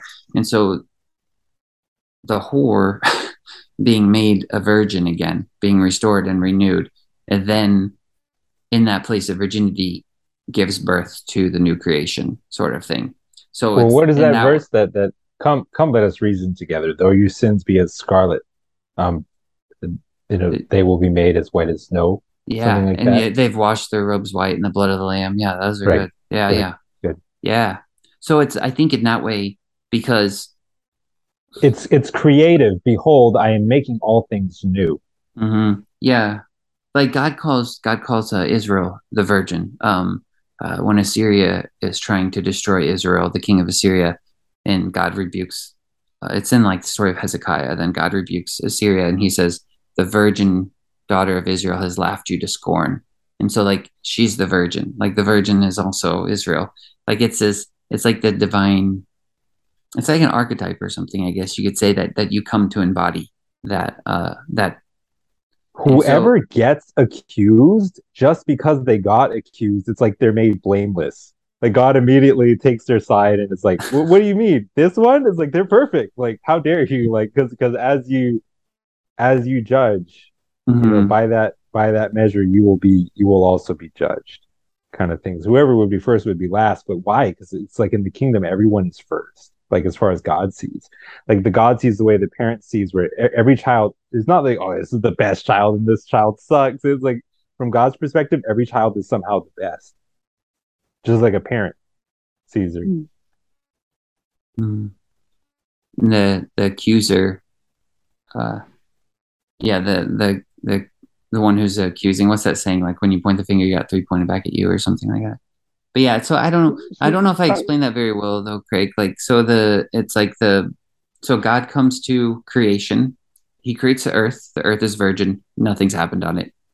The Spirit of God is hovering over the surface of the waters. It's a virgin earth, untouched. Like, and then creation begins. Things come forth from it. It gives birth. Then Israel, he kind of draws her out from Egypt, in this virgin state. He has this whole story with them, and then trying to think. Then Mary is the same way. She's like the Virgin Mary, and then he comes and he hovers over the waters again, over the waters of her womb, and then Jesus is born. And then there's this thing we look forward to in the future where, again, Oh, well, I don't know what happened. That was weird. It like the internet just cut out and then it didn't come back on for probably like 10 minutes. I'm surprised so the meeting kept while going. you froze, Jason, here's what happened. Okay, you froze, and then it occurred to me when Mary Magdalene mistakes Jesus for the gardener. Remember that Adam was the one who tends the Garden of Eden. So that's the connection in making Jesus the second Adam, right? Mhm. And then Craig was asking me, well, now how appropriate do you think it is really to say that Mary, uh, the mother of Jesus, and Mary Magdalene are the same? And I was saying, well, to me, it's like one can't say that they're the exact same, as in like the like identity of indiscernibles or exact equivalents. And then but nonetheless, there's a commonality underneath both of them. But Craig was wanting to stop me and say, hey, look, I think that this kind of distinguishing language is useful here. That's kind of where we were. You're probably right. Can I take a quick survey? I think this might be helpful. Sometimes we say, this is the same idea as this, is the same idea as this. And sometimes the association is very strong. And you would say indiscernible almost. I'm curious if we just poll the room, which patterns or which two things occur to you guys as being almost indiscernible. I've got an example that's coming to mind. It's not quite indiscernible, but it seems really like a strong association. I'd say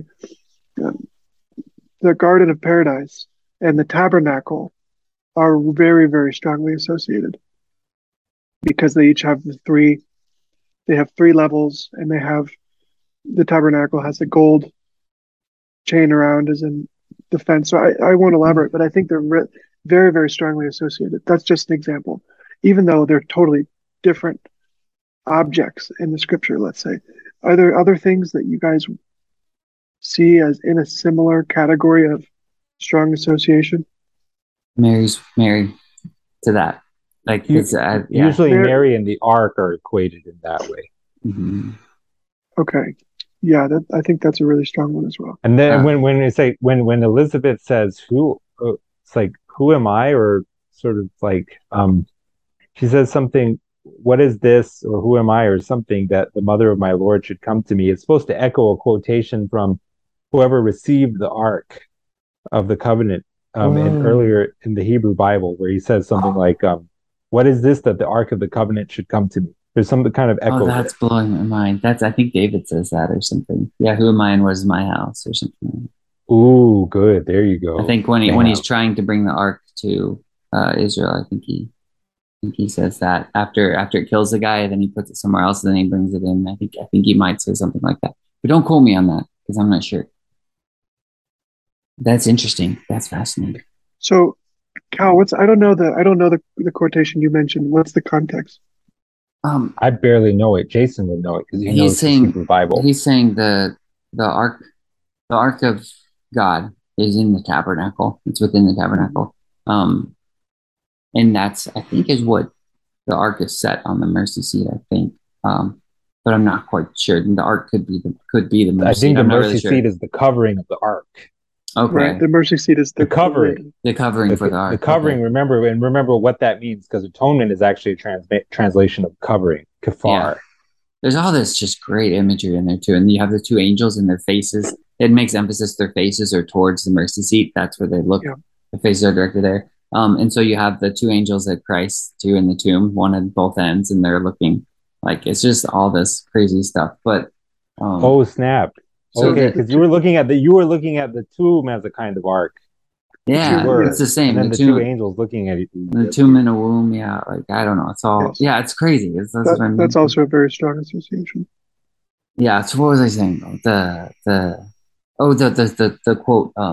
So I think I mean I don't know where it is. I don't know. I probably won't be able to find it. But so the idea is like David wants to. The ark has dwelt in a tabernacle, and David wants to bring it. I think to the city of Zion, which is the city of David. It's kind of like where Jerusalem is, the head, kind of an image for like the heavenly Jerusalem, what we think of now. So he wants to bring the ark to that.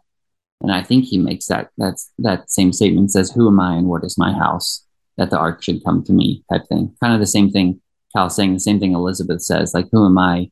Because Mary, when she's pregnant with Jesus, goes to see her sister Elizabeth, or not sister, cousin or something, who is pregnant with John the Baptist. Yes. And she says, who am I? The mother sister of my Lord should come to me. It's her sister. It's her sister, because John the Baptist is Jesus' cousin. Oh. And so we see the fractality here, because it's like the tabernacle sacred. Why? Because it contains the ark. The ark is sacred. Why? Because it contains like the one of the tablets, or the tablets of the Ten Commandments, right? And it can keep going. No, I mean it is the law, and so it's just like it is like this kind of weird fractal pattern where it's just like, I don't know. Yeah. It's interesting because it contains life. They all contain life, but they also contain judgment. They contain, because the law is, it's judgment. Moses, goes up the mountain and he returns with judgment, like Christ descends and returns with judgment. Yeah. So again, that's the Jasonian coincidence of truth and mercy, right? Yeah. Yeah, you have to have the truth. Yeah. It's a, yeah. And when Well, it's all I'm more tempted. It seems I'm not disagreeing with you, but I'd say that it's life and death. oh, here's that. This would be fun to explore. Okay. So, Because the letter kills or the you, law kills, but the spirit gives life. yeah. Can you say more about that, Craig? What do you mean? Like the interplay between the two? Or? Well, they seem, let's say, inseparable, because you have the law that Moses brings is both life and death, because uh, it's the way into life, but it's also The thing that it's slays a you. means of death, right? Mhm. Yeah, yeah. Self will come And to then self and by the you slaying of self. you get forgiveness via repentance, and you have more abundant life through dying to yourself. And Jesus is perfected in his sufferings by he has more abundant life by willingly going to the cross. So it is life through death. Yeah. The tomb, I think, is maybe the strongest. Well, the tomb is strong because it's a place of death, but life emerges from it. The ark is interesting because it's to look on it is death. You A know, seed will not grow unless it is dropped into the ground and dies. The look on the ark. Yeah. Yeah. Well, he reaches out his hand and touches it, and the guy dies. And then David is like terrified of that. And so, which is something incredibly profound, because David, the reason I think I use those terms so often is because they're repeated so much, at least in my translation of the Bible. And David is one of those where, like, if you read the Psalms, if you read David, he's always going on about mercy and truth. So that's why I'm always like, I think because it's just this refrain in my Bible, his mercy endures forever, his mercy endures forever type thing, to where and it says David is a man after God's own heart. Somehow the pattern of God is like writ or manifest in David. Yeah. I wonder if you think that the levels of veiledness, as in a veil, are relevant to the. What's occurring to me is that you have these objects, especially in the Old Testament, that are deadly because of their sacredness. So you can't experience them in their raw form. They have to be veiled to be for them not to be deadly. And that in that way, it's like what I mean by that is, I think that's related to the association between truth and death. I think this might be related to what you were getting at, where I love this, like, I really love this idea and I want to spend more time on it. But because you said it, I think, kind of as a joke, where Rob Bell's book, Love Wins, and then you said, I would write a book that called Hell Wins. And I'm like, it's kind of the same thing. Well, I was dead serious. Yeah, well, I think you should write it because I think it's very relevant. Because the book of Revelation is that, right? It's that same thing. It's God's revealing himself to you. And so it's gonna melt your face off. And it's like, where's your heart at that point? When God comes to you, when he comes to his creation, like, are you humble or are you arrogant? Because the fire is coming, and it's like that verse in Isaiah, who's gonna dwell with everlasting burnings. Like, if you, God, it sounds this, I don't have the right language for it, but if you are repentant, you want the fire to burn you clean. Does that make sense? Like, you want to make amends for your wrongs. You want to go through the fire. Yeah. That's why the prodigal son, why he's grieved in his soul, is not that, oh, what if my dad doesn't take me back and I can't resume my baller lifestyle? No, it's because he feels himself deserving of just being a hired hand. That's why he's grieved in his heart. Because he saw the love of his father. It's like God doesn't condemn us; we condemn ourselves. We see the love that he has, a non-judgmental, non-condemning love, and then we see all that love is not, and we condemn ourselves. We have to, just in virtue of seeing it. Mm-hmm. When you see the light, it discloses the darkness, kind of thing. Yeah. Do you Sorry, that was do you mean derailed. Indiana Jones style? Yeah. Yeah. I think so. Maybe. Yeah. Yeah. The arc is revealed. The veil is removed from the Oh, arc, and okay, right, right. their faces melt off, sort of thing. Yeah. Yeah. Hmm. I think it's that's some good imagery for it of the Book of Revelation, kind of like what's going on there. Hey, can I read the first page of Carl Muller's Revelation, I would Empire and I Violence would or whatever? I would You're rather only you allowed to. read. Yeah. Yeah, you can't quote anything unless it's yourself. Yeah, we're both gonna say the same thing. What, really? Is that true? No, no, no, no. Go ahead. Or Go is ahead. this is a joke? This is a We'll allow joke. it. Go Okay. ahead. Oh man, it's just like it was what I was saying last night. I'm sorry if I'm just jumping off being too lateral, but like maybe we can find like the way that the revelation is the death in this kind of process of like almost life through death, you know? Yeah. But like listen to this, like it's what I was talking about the other night. Um where is revelation good news or bad news? Have you ever thought what a God would be like? Have you ever thought what a God would be like who actually ordained and executed the cruelty that is in that book? A holocaust of mankind. That's a quotation. I don't know from whom. I read its cruel, barbarous message and I despair. What an evil book it is, for it says that humanity is nothing, is worth nothing. Christianity would be better without that book. It preaches nothing but cruelty and destruction. It teaches that the destruction of human beings does not matter, is even to be rejoiced over. It is evil. These are statements by the main characters in C.J. Sansom's novel Revelation, a book whose plot is largely built around the bowls of judgment in Revelation chapters 15 through 16. That these statements also express Sansom's own views about the book of Revelation is confirmed by the historical note that concludes the novel. Here he states that, where the book of Revelation is concerned, I share the view of Guy, one of the characters, or Guy, that the early church fathers released something very dangerous on the world when, after much deliberation, they decided to include it in the Christian canon. Sansom is very far from alone in arriving at such conclusions. The book has spawned controversy ever since its inclusion in the biblical canon, as the following views indicate. Martin Luther said, I find this book neither apostolic nor prophetic. I can in no way detect that the Holy Spirit produced it. Christ is neither taught nor known in it. Friedrich Nietzsche said called it the most rabid outburst of vindictiveness in all recorded history. D.H. Lawrence wrote, it is a grandiose scheme for wiping out and annihilating everybody who wasn't of the elect. It has none of the real Christ, none of the real gospel. Just as Jesus had to have a Judas, so did there have to be a revelation in the New Testament. George Bernard Shaw called it the curious record of the visions of a drug addict.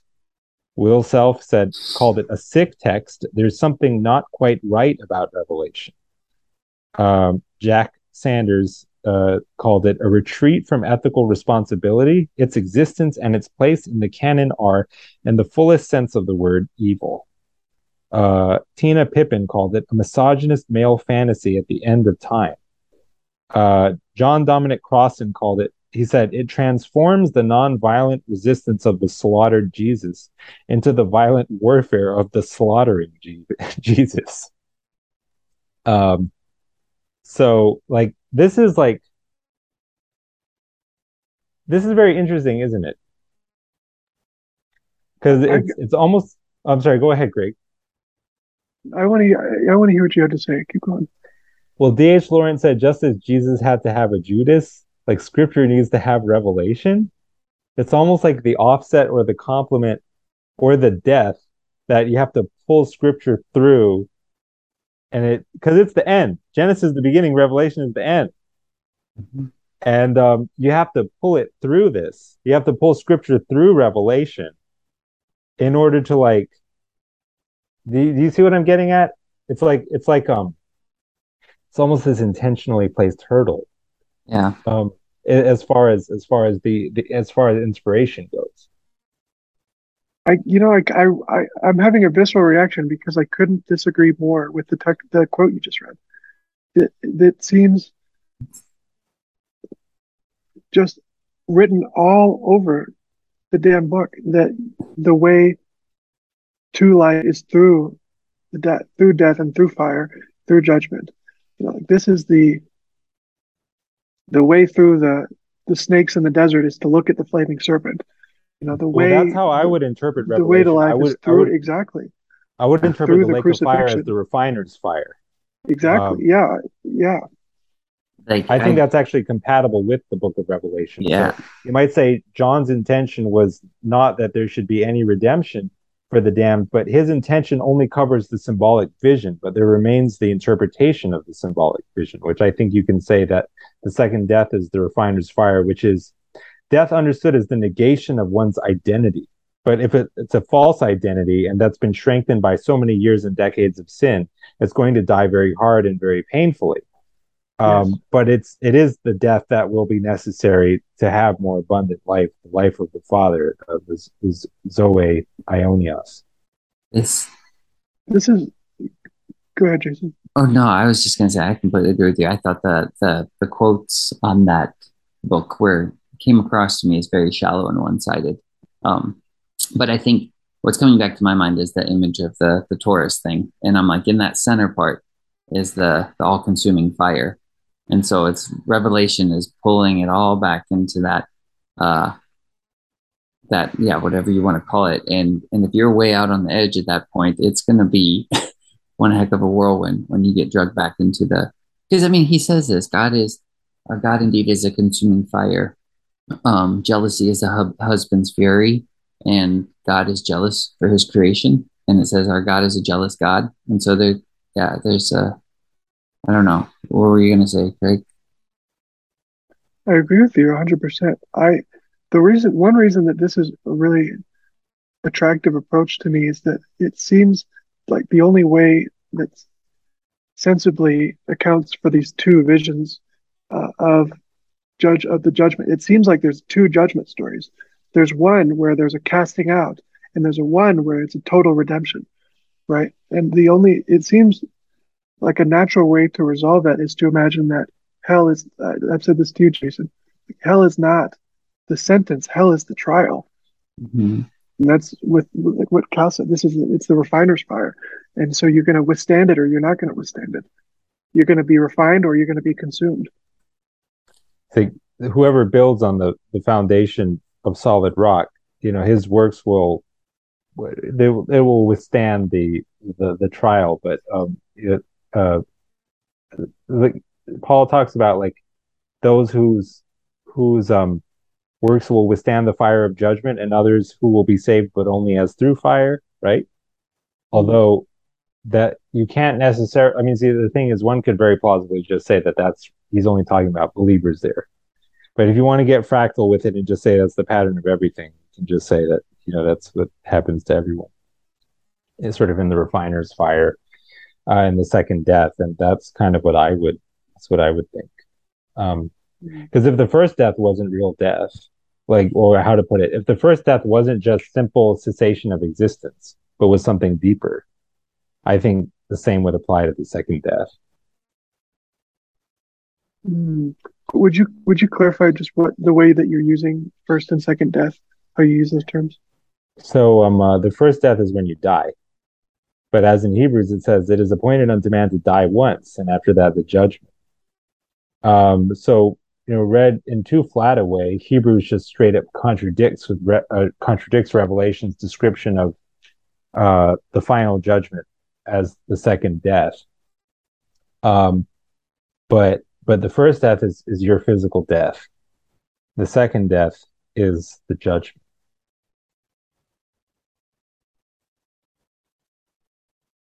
You said something, Craig, like you either are refined or you're consumed, which is interesting. I don't know.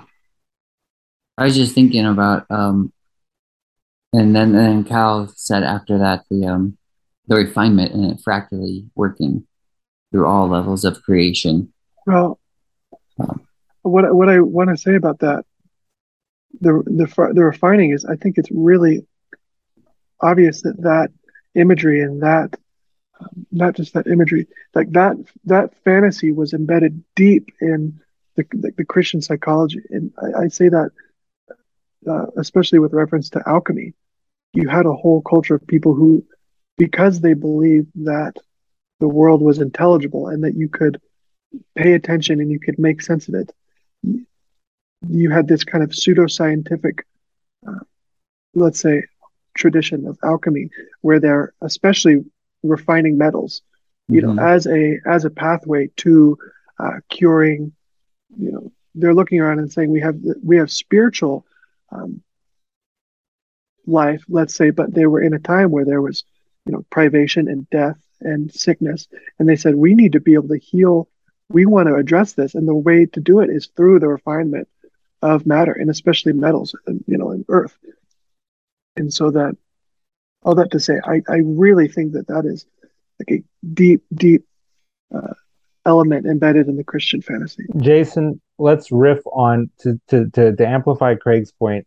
Tell me what you know about all the language that God uses in the major prophets to talk about the judgment, the punishments and the judgments that He's going to bring upon Israel, and that they're ultimately restorative. You know, like judge.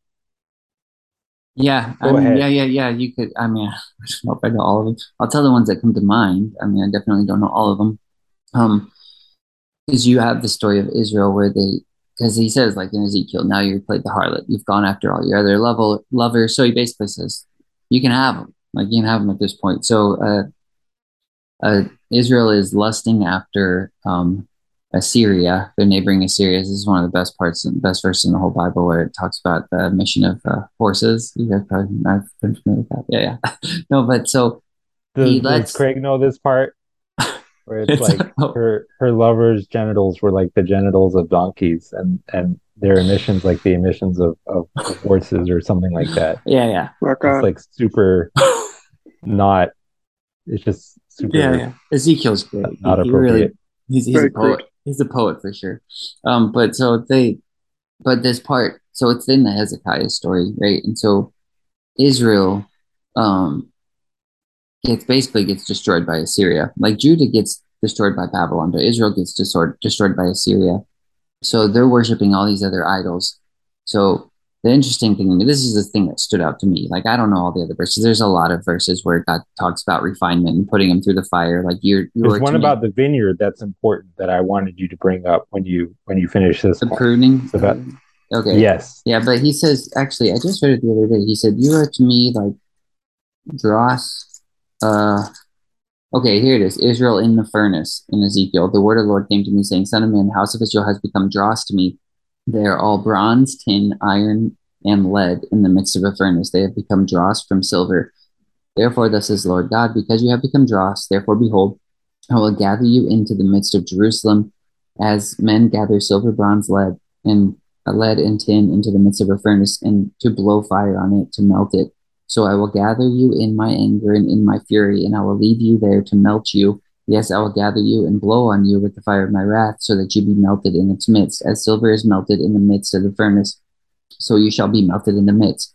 Then you shall know that I, the Lord, have poured out my fury on you." And then the thing that I was trying to get to with Hezekiah is like Israel has all these idols of all these other kings, and Assyria comes to Judah, and he says, "Look at all these other nations that worship their gods. What do you think of their gods now? I've destroyed them. They're gone. I obliterated them. They're burned up." So Assyria is this furnace, and God throws Israel into it. But then only Israel comes out. Like all the other nations, all the other gods are gone.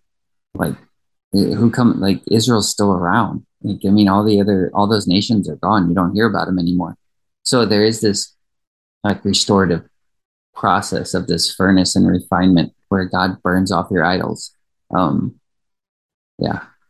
And prunes, I think the part Cal was wanting to get at was 15, where it talks about the pruning of Jesus Christ. I will cut away the dead branches. There's a ton of imagery related to being in the fire but not burned up. You have obviously the bush in Exodus is a very primary one, and then you have the story of the three friends in the fire. You remember this one? Yeah. Mm-hmm. Yeah, that's good. Yeah. And Daniel. Yeah. Yeah. There is one passage too, and I can't remember where it is exactly. It might be Jeremiah, where God says, like, oh, Benjamin, where he says, God says, I've tried to refine you, and you would not be refined. And he's like, now it's even worse. And I don't know if that's maybe where they get carried off to Babylon. Um, I think that might be. And to me, that maybe somehow is a little bit resembles where God says, I give them up to strong delusion at this point. Like, I've tried to refine you over and over and over, and you refused. I tried to take away the dross, and you refused. Because I remember there is a part in the Bible where that, and it might be that the action after that is when they get carried captive to Babylon. And that's where you are given up. Like, that's where I don't, like, you truly are blind. I don't know that you're lost, because God judges you according to, like, he knows much is like judged according to much. So, like, in that state, I think you're able to offer mercy, because forgive them, Lord, they don't know what they do.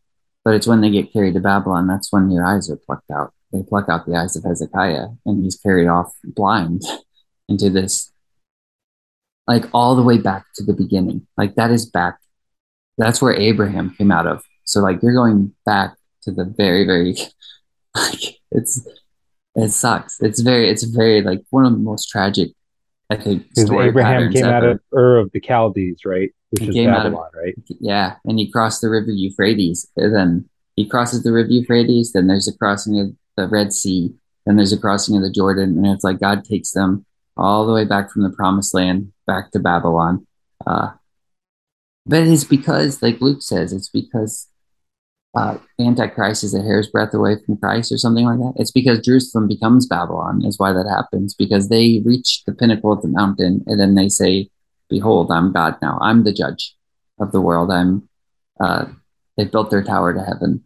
And then you forget God in the midst of your harlotry, and you forget how to love, and you know only how to rule. And then it's like, here comes, you want to be the judge. Here's the judgment type thing. And then you're back in Babylon.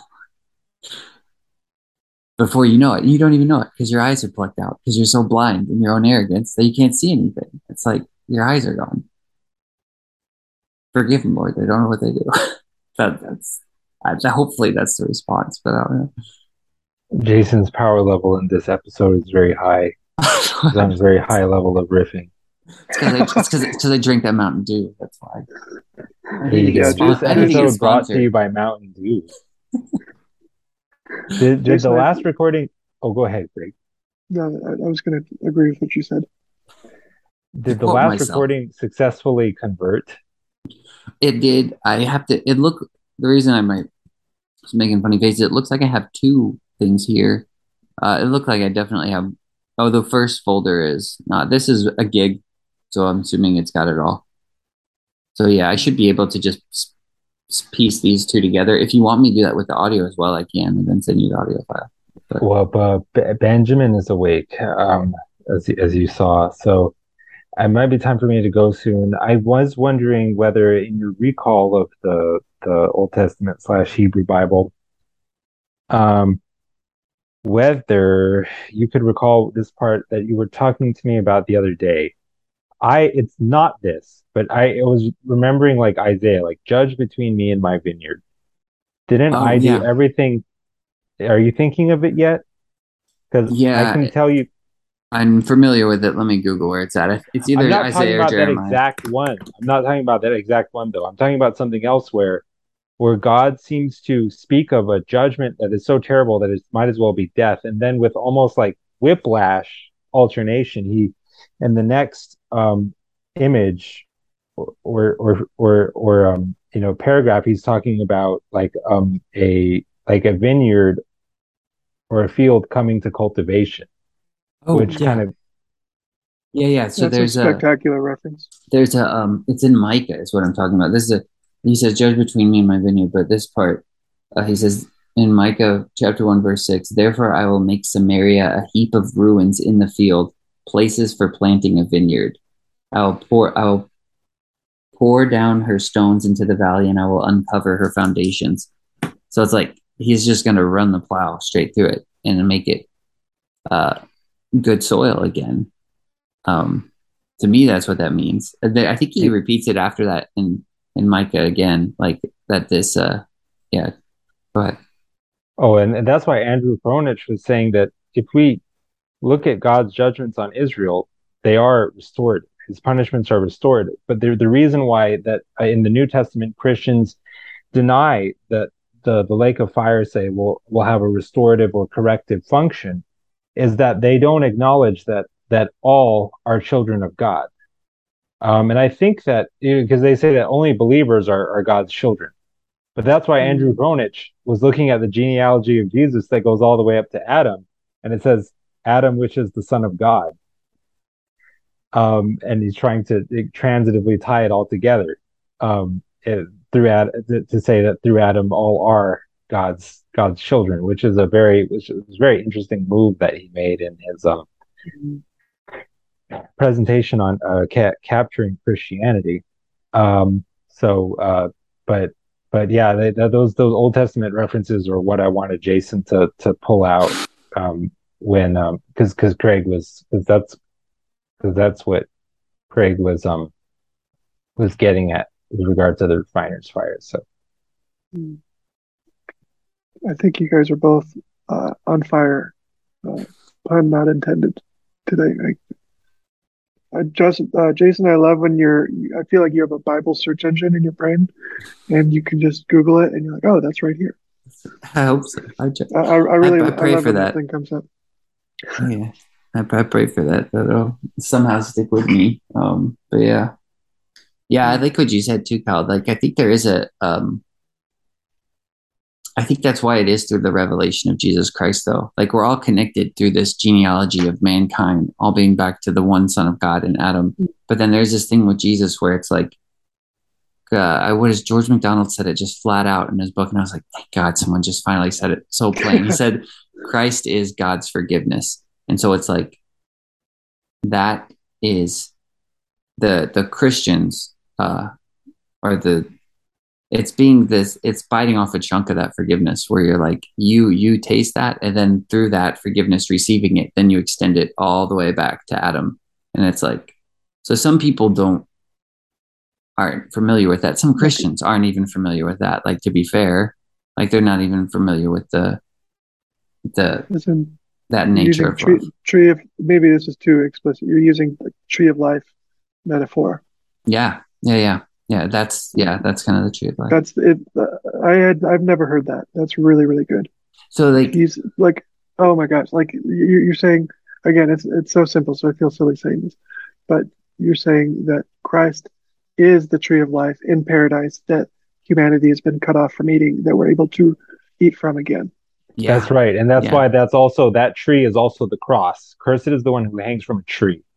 Yeah, that's good. The fruit that the knowledge of good and evil, it's like what they saw is the crucified Jesus. Mm-hmm. That's what Lance Cleaver was telling me in his talk with me when he quoted Timothy Patitsas in some book. I can't remember its title, but that's the exact point that was made in that book. Well, you said you just tied it to the knowledge of good and evil. What's that connection? Like, I didn't grab it. According to Patitsas, when Adam and Eve ate of the tree of the knowledge of good and evil, what they saw was the God whom they formerly were accustomed to seeing him, walk with them in the garden. But now they saw him hanging on the cross. So the tree is being equated with the cross, and the knowledge of good and evil is the knowledge of Jesus' crucifixion. And for them, this was like some kind of shattering, like revelation that drives them out of the garden or something like that. I always thought it was the claiming to know good and evil. That's how I always perceived it. Okay. Or I don't know if I always perceived it that way, but that's how I thought it was. Like, I think that not just knowledge, but like as in the claim to know good and evil. Like, I'm going to play God in this scenario. I'm going to say what's good and what's evil, and I'm the judge. But But it says, cursed is the one who hangs from a tree. And yeah, so that's what Paul says. And so that's an interesting way to connect the cross with the tree of the yeah. knowledge of good and evil. I do think Jesus is the tree of life, because there's two different trees too. There's the tree of life and the tree of knowledge of good and evil. But it's And also the same tree, is right? And it? there's the fig Well, tree. I can maybe. Yeah, there is the fig tree too. Yeah. Which and this probably, like I said, I think this is too, to quote myself, I've said before, that's the tree of repentance, but that's probably making it too defined. The fig tree is the tree of repentance. Of repent, like the fruit is repentance. But this is that's like I said, that's fruit in bear keeping with fruits. repentance. Bear fruits You worthy of vipers, repentance. who warned you to escape the coming hell, escape the coming fire? Yeah, you vipers. John the Baptist says that to him: bear fruits worthy of repentance. So that's just how I think. I think it's like oversimplifying it in my brain. Like I will say that. Like I don't, with symbolism, like I don't want to say that it's only repentance. It's the figs are only repentance, but because God goes to the fig tree. Like you have three trees in the garden: knowledge of good and evil, which they eat of; the tree of life, which they get cut off from; and then the fig tree. And it's like God goes to the fig tree after they fall, and he finds only leaves, because he finds he goes through the garden and he finds Adam and Eve covering themselves with fig leaves, and it's like he doesn't find fruit. Like, and then he goes to Israel when Jesus is there, and he finds the fig tree without leaves. No, with leaves, without fruit, is what it says.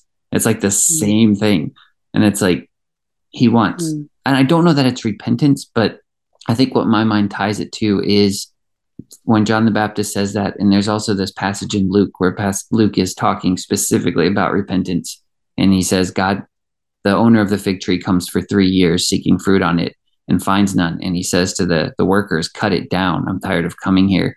And the worker says, please, Lord, let me fertilize it, let me till the ground, let me like break up the ground and fertilize it, throw some shit on it, and then we'll see if it brings forth fruit. If it doesn't, cut it down.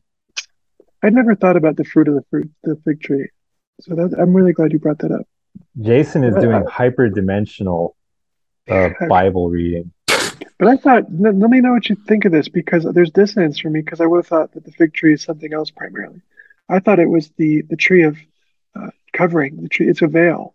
Like it's because that's what they veil themselves with, and it's the same reason that the image of paradise, which is the tree of life, tree of knowledge and good and evil, are equivalent, let's say, to the tabernacle, because you have the holy of holies, and you have the holy place, and then you have the courtyard and the covering of skin, where the fig tree is the skin.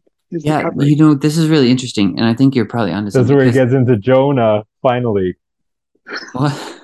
Pedro's interpretation of Jonah. Oh, bring it.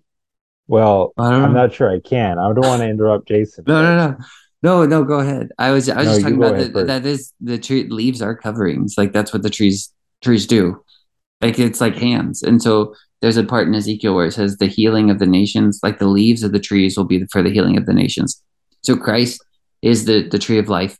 And then those who eat of that fruit, forgiveness, whatever, become trees of life. And in the Ezekiel passage, the river of life is lined with trees, all different trees of life, all bearing fruits every month. So same it's in like, Revelation. Yeah. So it's like those are all believers, whatever you want to call it, all the children of God are trees of life. But then it says the leaves of the trees are for the healing of the nation. So there is something, I'm not sure what to make of it, but I think you're right, Craig. There is something like in that it is a covering. Adam and Eve cover themselves with it. So there is some sort of thing going on there. But Jesus, it's the birth. Yeah, it's the birth of all veils, of all coverings. And that's why Christ curses the fig tree, because he's coming to remove the veil. That's good. Yeah. Because he wants the fruit, and that's interesting. So, what were you going to say about Jonah? I want to hear about Jonah. Pajot interprets Jonah. So in Jonah, Jonah is commanded by God to go and prophesy to Assyria, but Jonah doesn't want to because he wants Assyria to be destroyed. He doesn't want them to be warned of their impending destruction. You brood of vipers, who warns you to flee from the coming wrath? He wants them to. He doesn't want them to be warned. And so instead of going, I think, east to Assyria, he goes west on a boat. And there's a storm, and then the people on the boat, they want to figure out what's going on because they sense some kind of divine judgment, and they find Jonah sleeping in the lower like hold, and they wake him up and they're like, "What's going on?" And he tells them, and they say, "Well, why don't you do what you're supposed to do then? Let's turn this boat around." And he says, "No, just throw me overboard." And then he gets swallowed up by a whale. So like Jonah is like this kind of bungling, like backward, like anti-prophet almost. He's the one who's speaking God's will, but he's like not doing God's will. He gets swallowed by the whale for 3 days, and then he gets spat up onto the shore. And I guess that is Assyria. Like the whale brings him there or something, and then he says the prophecy, which is like in however many days Assyria will be destroyed. So it's not even a warning, it's a prophecy. But it's a prophecy that gets falsified by Assyria responding in faith and repenting in sackcloth and ashes. And so after that, Jonah is really mad at God, and there is like there's some kind of vine that God causes to grow that Jonah really likes for some reason, and it shelters him from the sun. And but then later a worm comes, which is also sent by God, because in the Old Testament especially, it's like every good thing and every bad thing comes from God equally. The right hand to the left, like I'm the Lord, I do good and I do evil. Does destruction come to a city except I purpose it? That kind of thing. I'm just paraphrasing. And he's Jonah's really mad at God, but God says, look, if you were so upset over the loss of this vine, which was a little thing, don't you think I'm justified to have been worried over the loss of Assyria, which is a great city with many men and animals? And Pajot interprets the vine as a kind of covering, sort of like how Adam and Eve, they had a fig leaf covering them, and then later they have skins. They need integument or layers to protect them almost from the divine presence, which is a theme you've brought up once or twice already, Craig. Sorry, I just get so sleepy around this time of day that it's almost like I'm dissociating, but like so the idea is Pajot interprets that tree as being akin to the fig leaf covering, and then later the animal skins, the integument or the layers that one needs in order to mediate between oneself and God. So it's this idea of mediation being necessary, right? That is super, super, super interesting, because there's two themes in opposite directions, but they're both related to veiledness. Because, I mean, you'd mentioned as Adam and Eve are descending away from the tree of life, they need more veil, they need more coverings. Like that's why Cain needs a city. Like he doesn't just need. He's so far away that he needs so many garments of skin that it's that it's a city. But then it's in the other direction. There's a veiledness.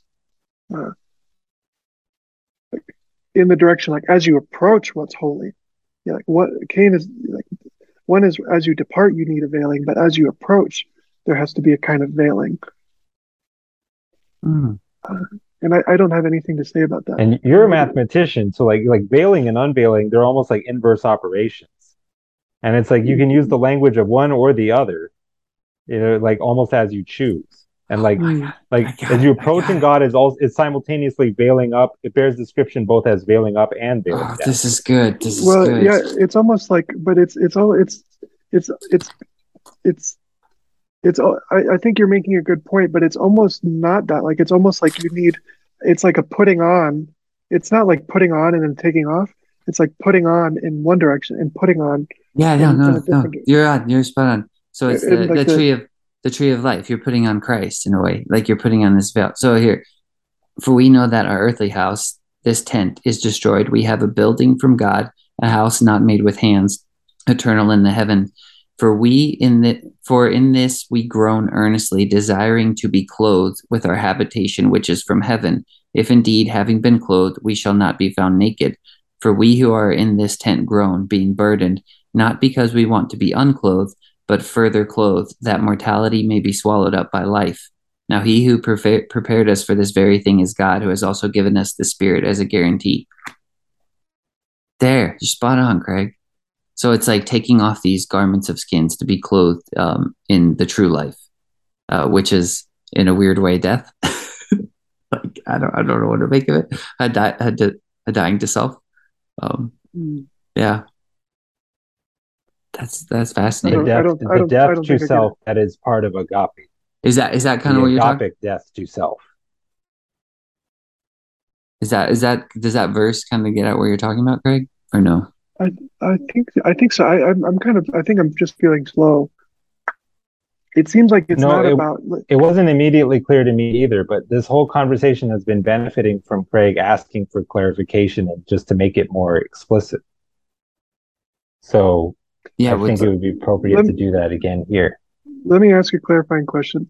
Is the veiling related to holiness? It seems it's not about the perceiver, like the human doing unveiling or veiling, but like it's as if the holy thing itself, the sacred thing, has to be veiled. I don't know if that's sacred I could be dead wrong. It's like the tabernacle has to be veiled. It's like the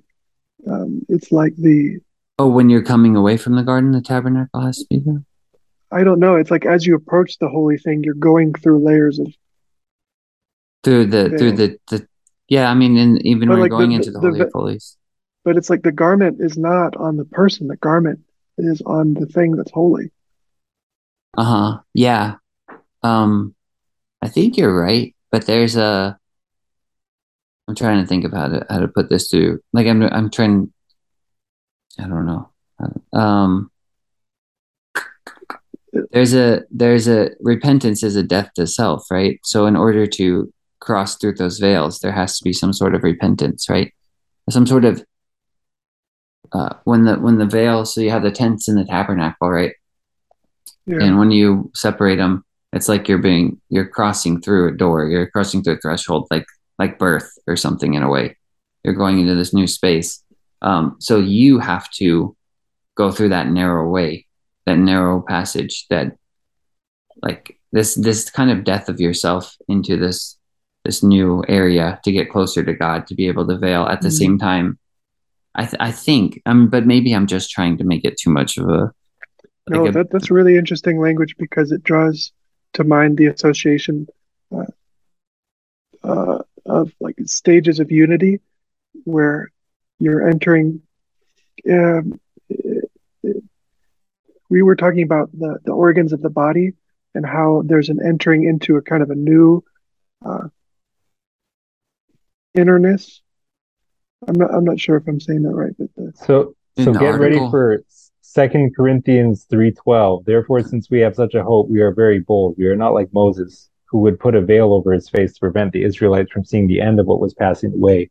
But their minds were made dull, for to this day the same veil remains when the old covenant is read. It has not been removed, because only in Christ is it taken away. Even to this day, when Moses is read, a veil covers their hearts. But whenever anyone turns to the Lord, the veil is taken away. Now the Lord is the Spirit, and where the Spirit of the Lord is, there is freedom. And we all who with unveiled faces contemplate the Lord's glory are being transformed into his image with ever increasing glory, which comes from the Lord who is the Spirit. That is a very good quote. Christ is God knowing us, knowing God, knowing us, knowing God, knowing us, knowing God, knowing us. Yeah. So what were you saying about the image? The interconnectedness of the body too, Craig, in the article that we had read? I think that was a weak association.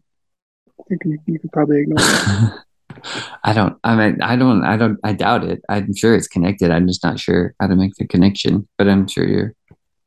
What do you guys, I want to ask you guys a similar question to what we were talking about earlier. What things, what objects in the Bible you think are associated with veiledness, like with a veil or covering? Well, I mean, my mind immediately goes to like and women, virgins and stuff. Virgins are veiled, harlots are veiled too, which is interesting. The atonement is a covering. That's what the Hebrew word is. Atonement is covering. It's like the covering of the mercy seat. Mm-hmm. Yeah, what is it? Love covers a multitude of sins, or something like that too. Yeah. Yeah, I don't know, but there is the covering also of, yeah, I'm not sure the connectedness that it goes to. I hadn't thought about that before too, but the covering of harlotry too, like when the Tamar sits by to trick Judah into sleeping with her, she covers herself. For harlots cover themselves, and it's the same thing. Like when you don't want your identity to be known, you hide yourself. Kind of like Adam and Eve, I think we're doing with when God came to them, they were wanting to hide their shame, so they cover their identity. That's like when it took me so long to get this, but the same thing when like women will take the last name of the husband. They're veiling their history, like they have the head covering on because they're covering their name, they're covering their identity and taking the last name of the husband, which is connected to head coverings, which I never understood before either. Which is also in Isaiah where God says that, after the destruction that I visit and the disgrace that will be upon like the women of Jerusalem, they will cling to like any passing soldier or something like that. It's just let us take your name. We'll pay for our own food and shelter. Just let us take your name to cover our disgrace. Oh wow, that's a good connection. Yeah. There is also a covering of, I guess, you could just say the heavens over the earth. You could say clouds, maybe. Maybe that would be better. God covers himself in a cloud. It's the dome. In the dark cloud. Covers, and it separates from what? The mercy. The water, rather. The waters. The dome is the cover. And then it's above the dome are the waters. Wow. Yeah. Which you always equate too much mercy as like a flood, the flood of the waters, which is really too much mercy. Yeah, so that's. Mm-hmm. Could you extend the analogy to talk about the story of Joseph, where he's always putting on these different garments? Oh, Joseph in the Old Testament, right? Wait. Yeah. With the yes, Joseph. Yeah, that's interesting. That's really interesting. I don't know, because they strip him of his garments, right, and throw him in the pit. He has them. He's given those by his father because he's it says. Well, I guess he's most loved. I don't know if it says he's most loved. I think it might. But there's a weird thing too. Sorry, go ahead. Go ahead. You go. Oh, well, I was just gonna say the coat of many colors. The only other time I think I remember seeing that is David's daughters. It says that all David's virgin daughters are given a robe of many colors, and then God's throne is covered or encircled with a rainbow, and he puts a rainbow covering also over the earth after the flood. So there's all these weird parallels, and I'm not quite sure what to make of all of them. But we need to make a bookmark to revisit that pattern, the one of the seven sisters or the seven peoples, and their. What's the seven veils? Is that of the tabernacle? Is there seven veils? There's that Second Temple period kind of understanding that there's going to be like a place of seven veils. I'm not sure that was the tabernacle or not, but Paul, it's like there are seven heavens too. Paul went up to the third or something like that. I just watched a video of Jed talking about that. We could pull him on that, pick his brain. He probably knows. Well, there's the seven candles or the seven flames that are associated with the menorah. So with seven bowls? Yeah, there's yeah. So it's interesting. We should. I think it's loosely related. Maybe it's strongly related, but I feel like we should put it aside because it's going to be an explosion of association. But this, I know. I'm definitely going to think on this more because it seems to be there's two coverings. There's one in virginity and one in harlotry. Like you're talking about, Craig. There's two coverings. There's one going down from the mountain and there's one coming up. And it's like Joseph has this coat of many colors given to him by the father, and his brothers rip a garment of favor. Yeah. And they I think all of his garments are garments of favor. And they strip it from him. Yeah. And they strip it. Yeah, garments of glory is a good way to put it. And that, yeah, because in Psalm 45, it says the virgin daughter is all glorious in her apparel, in a robe of many colors. So it's like garments of glory. But they strip him of it and throw him in the pit. And the same thing happens to Tamar in David's story. Like her brother comes and rapes her and strips her virginity away. And she tears, I think it says she tears her garment to pieces and runs off or something like that. This robe of many colors. So like those garments get destroyed in this defiling or something like that. Or I don't know. Mm.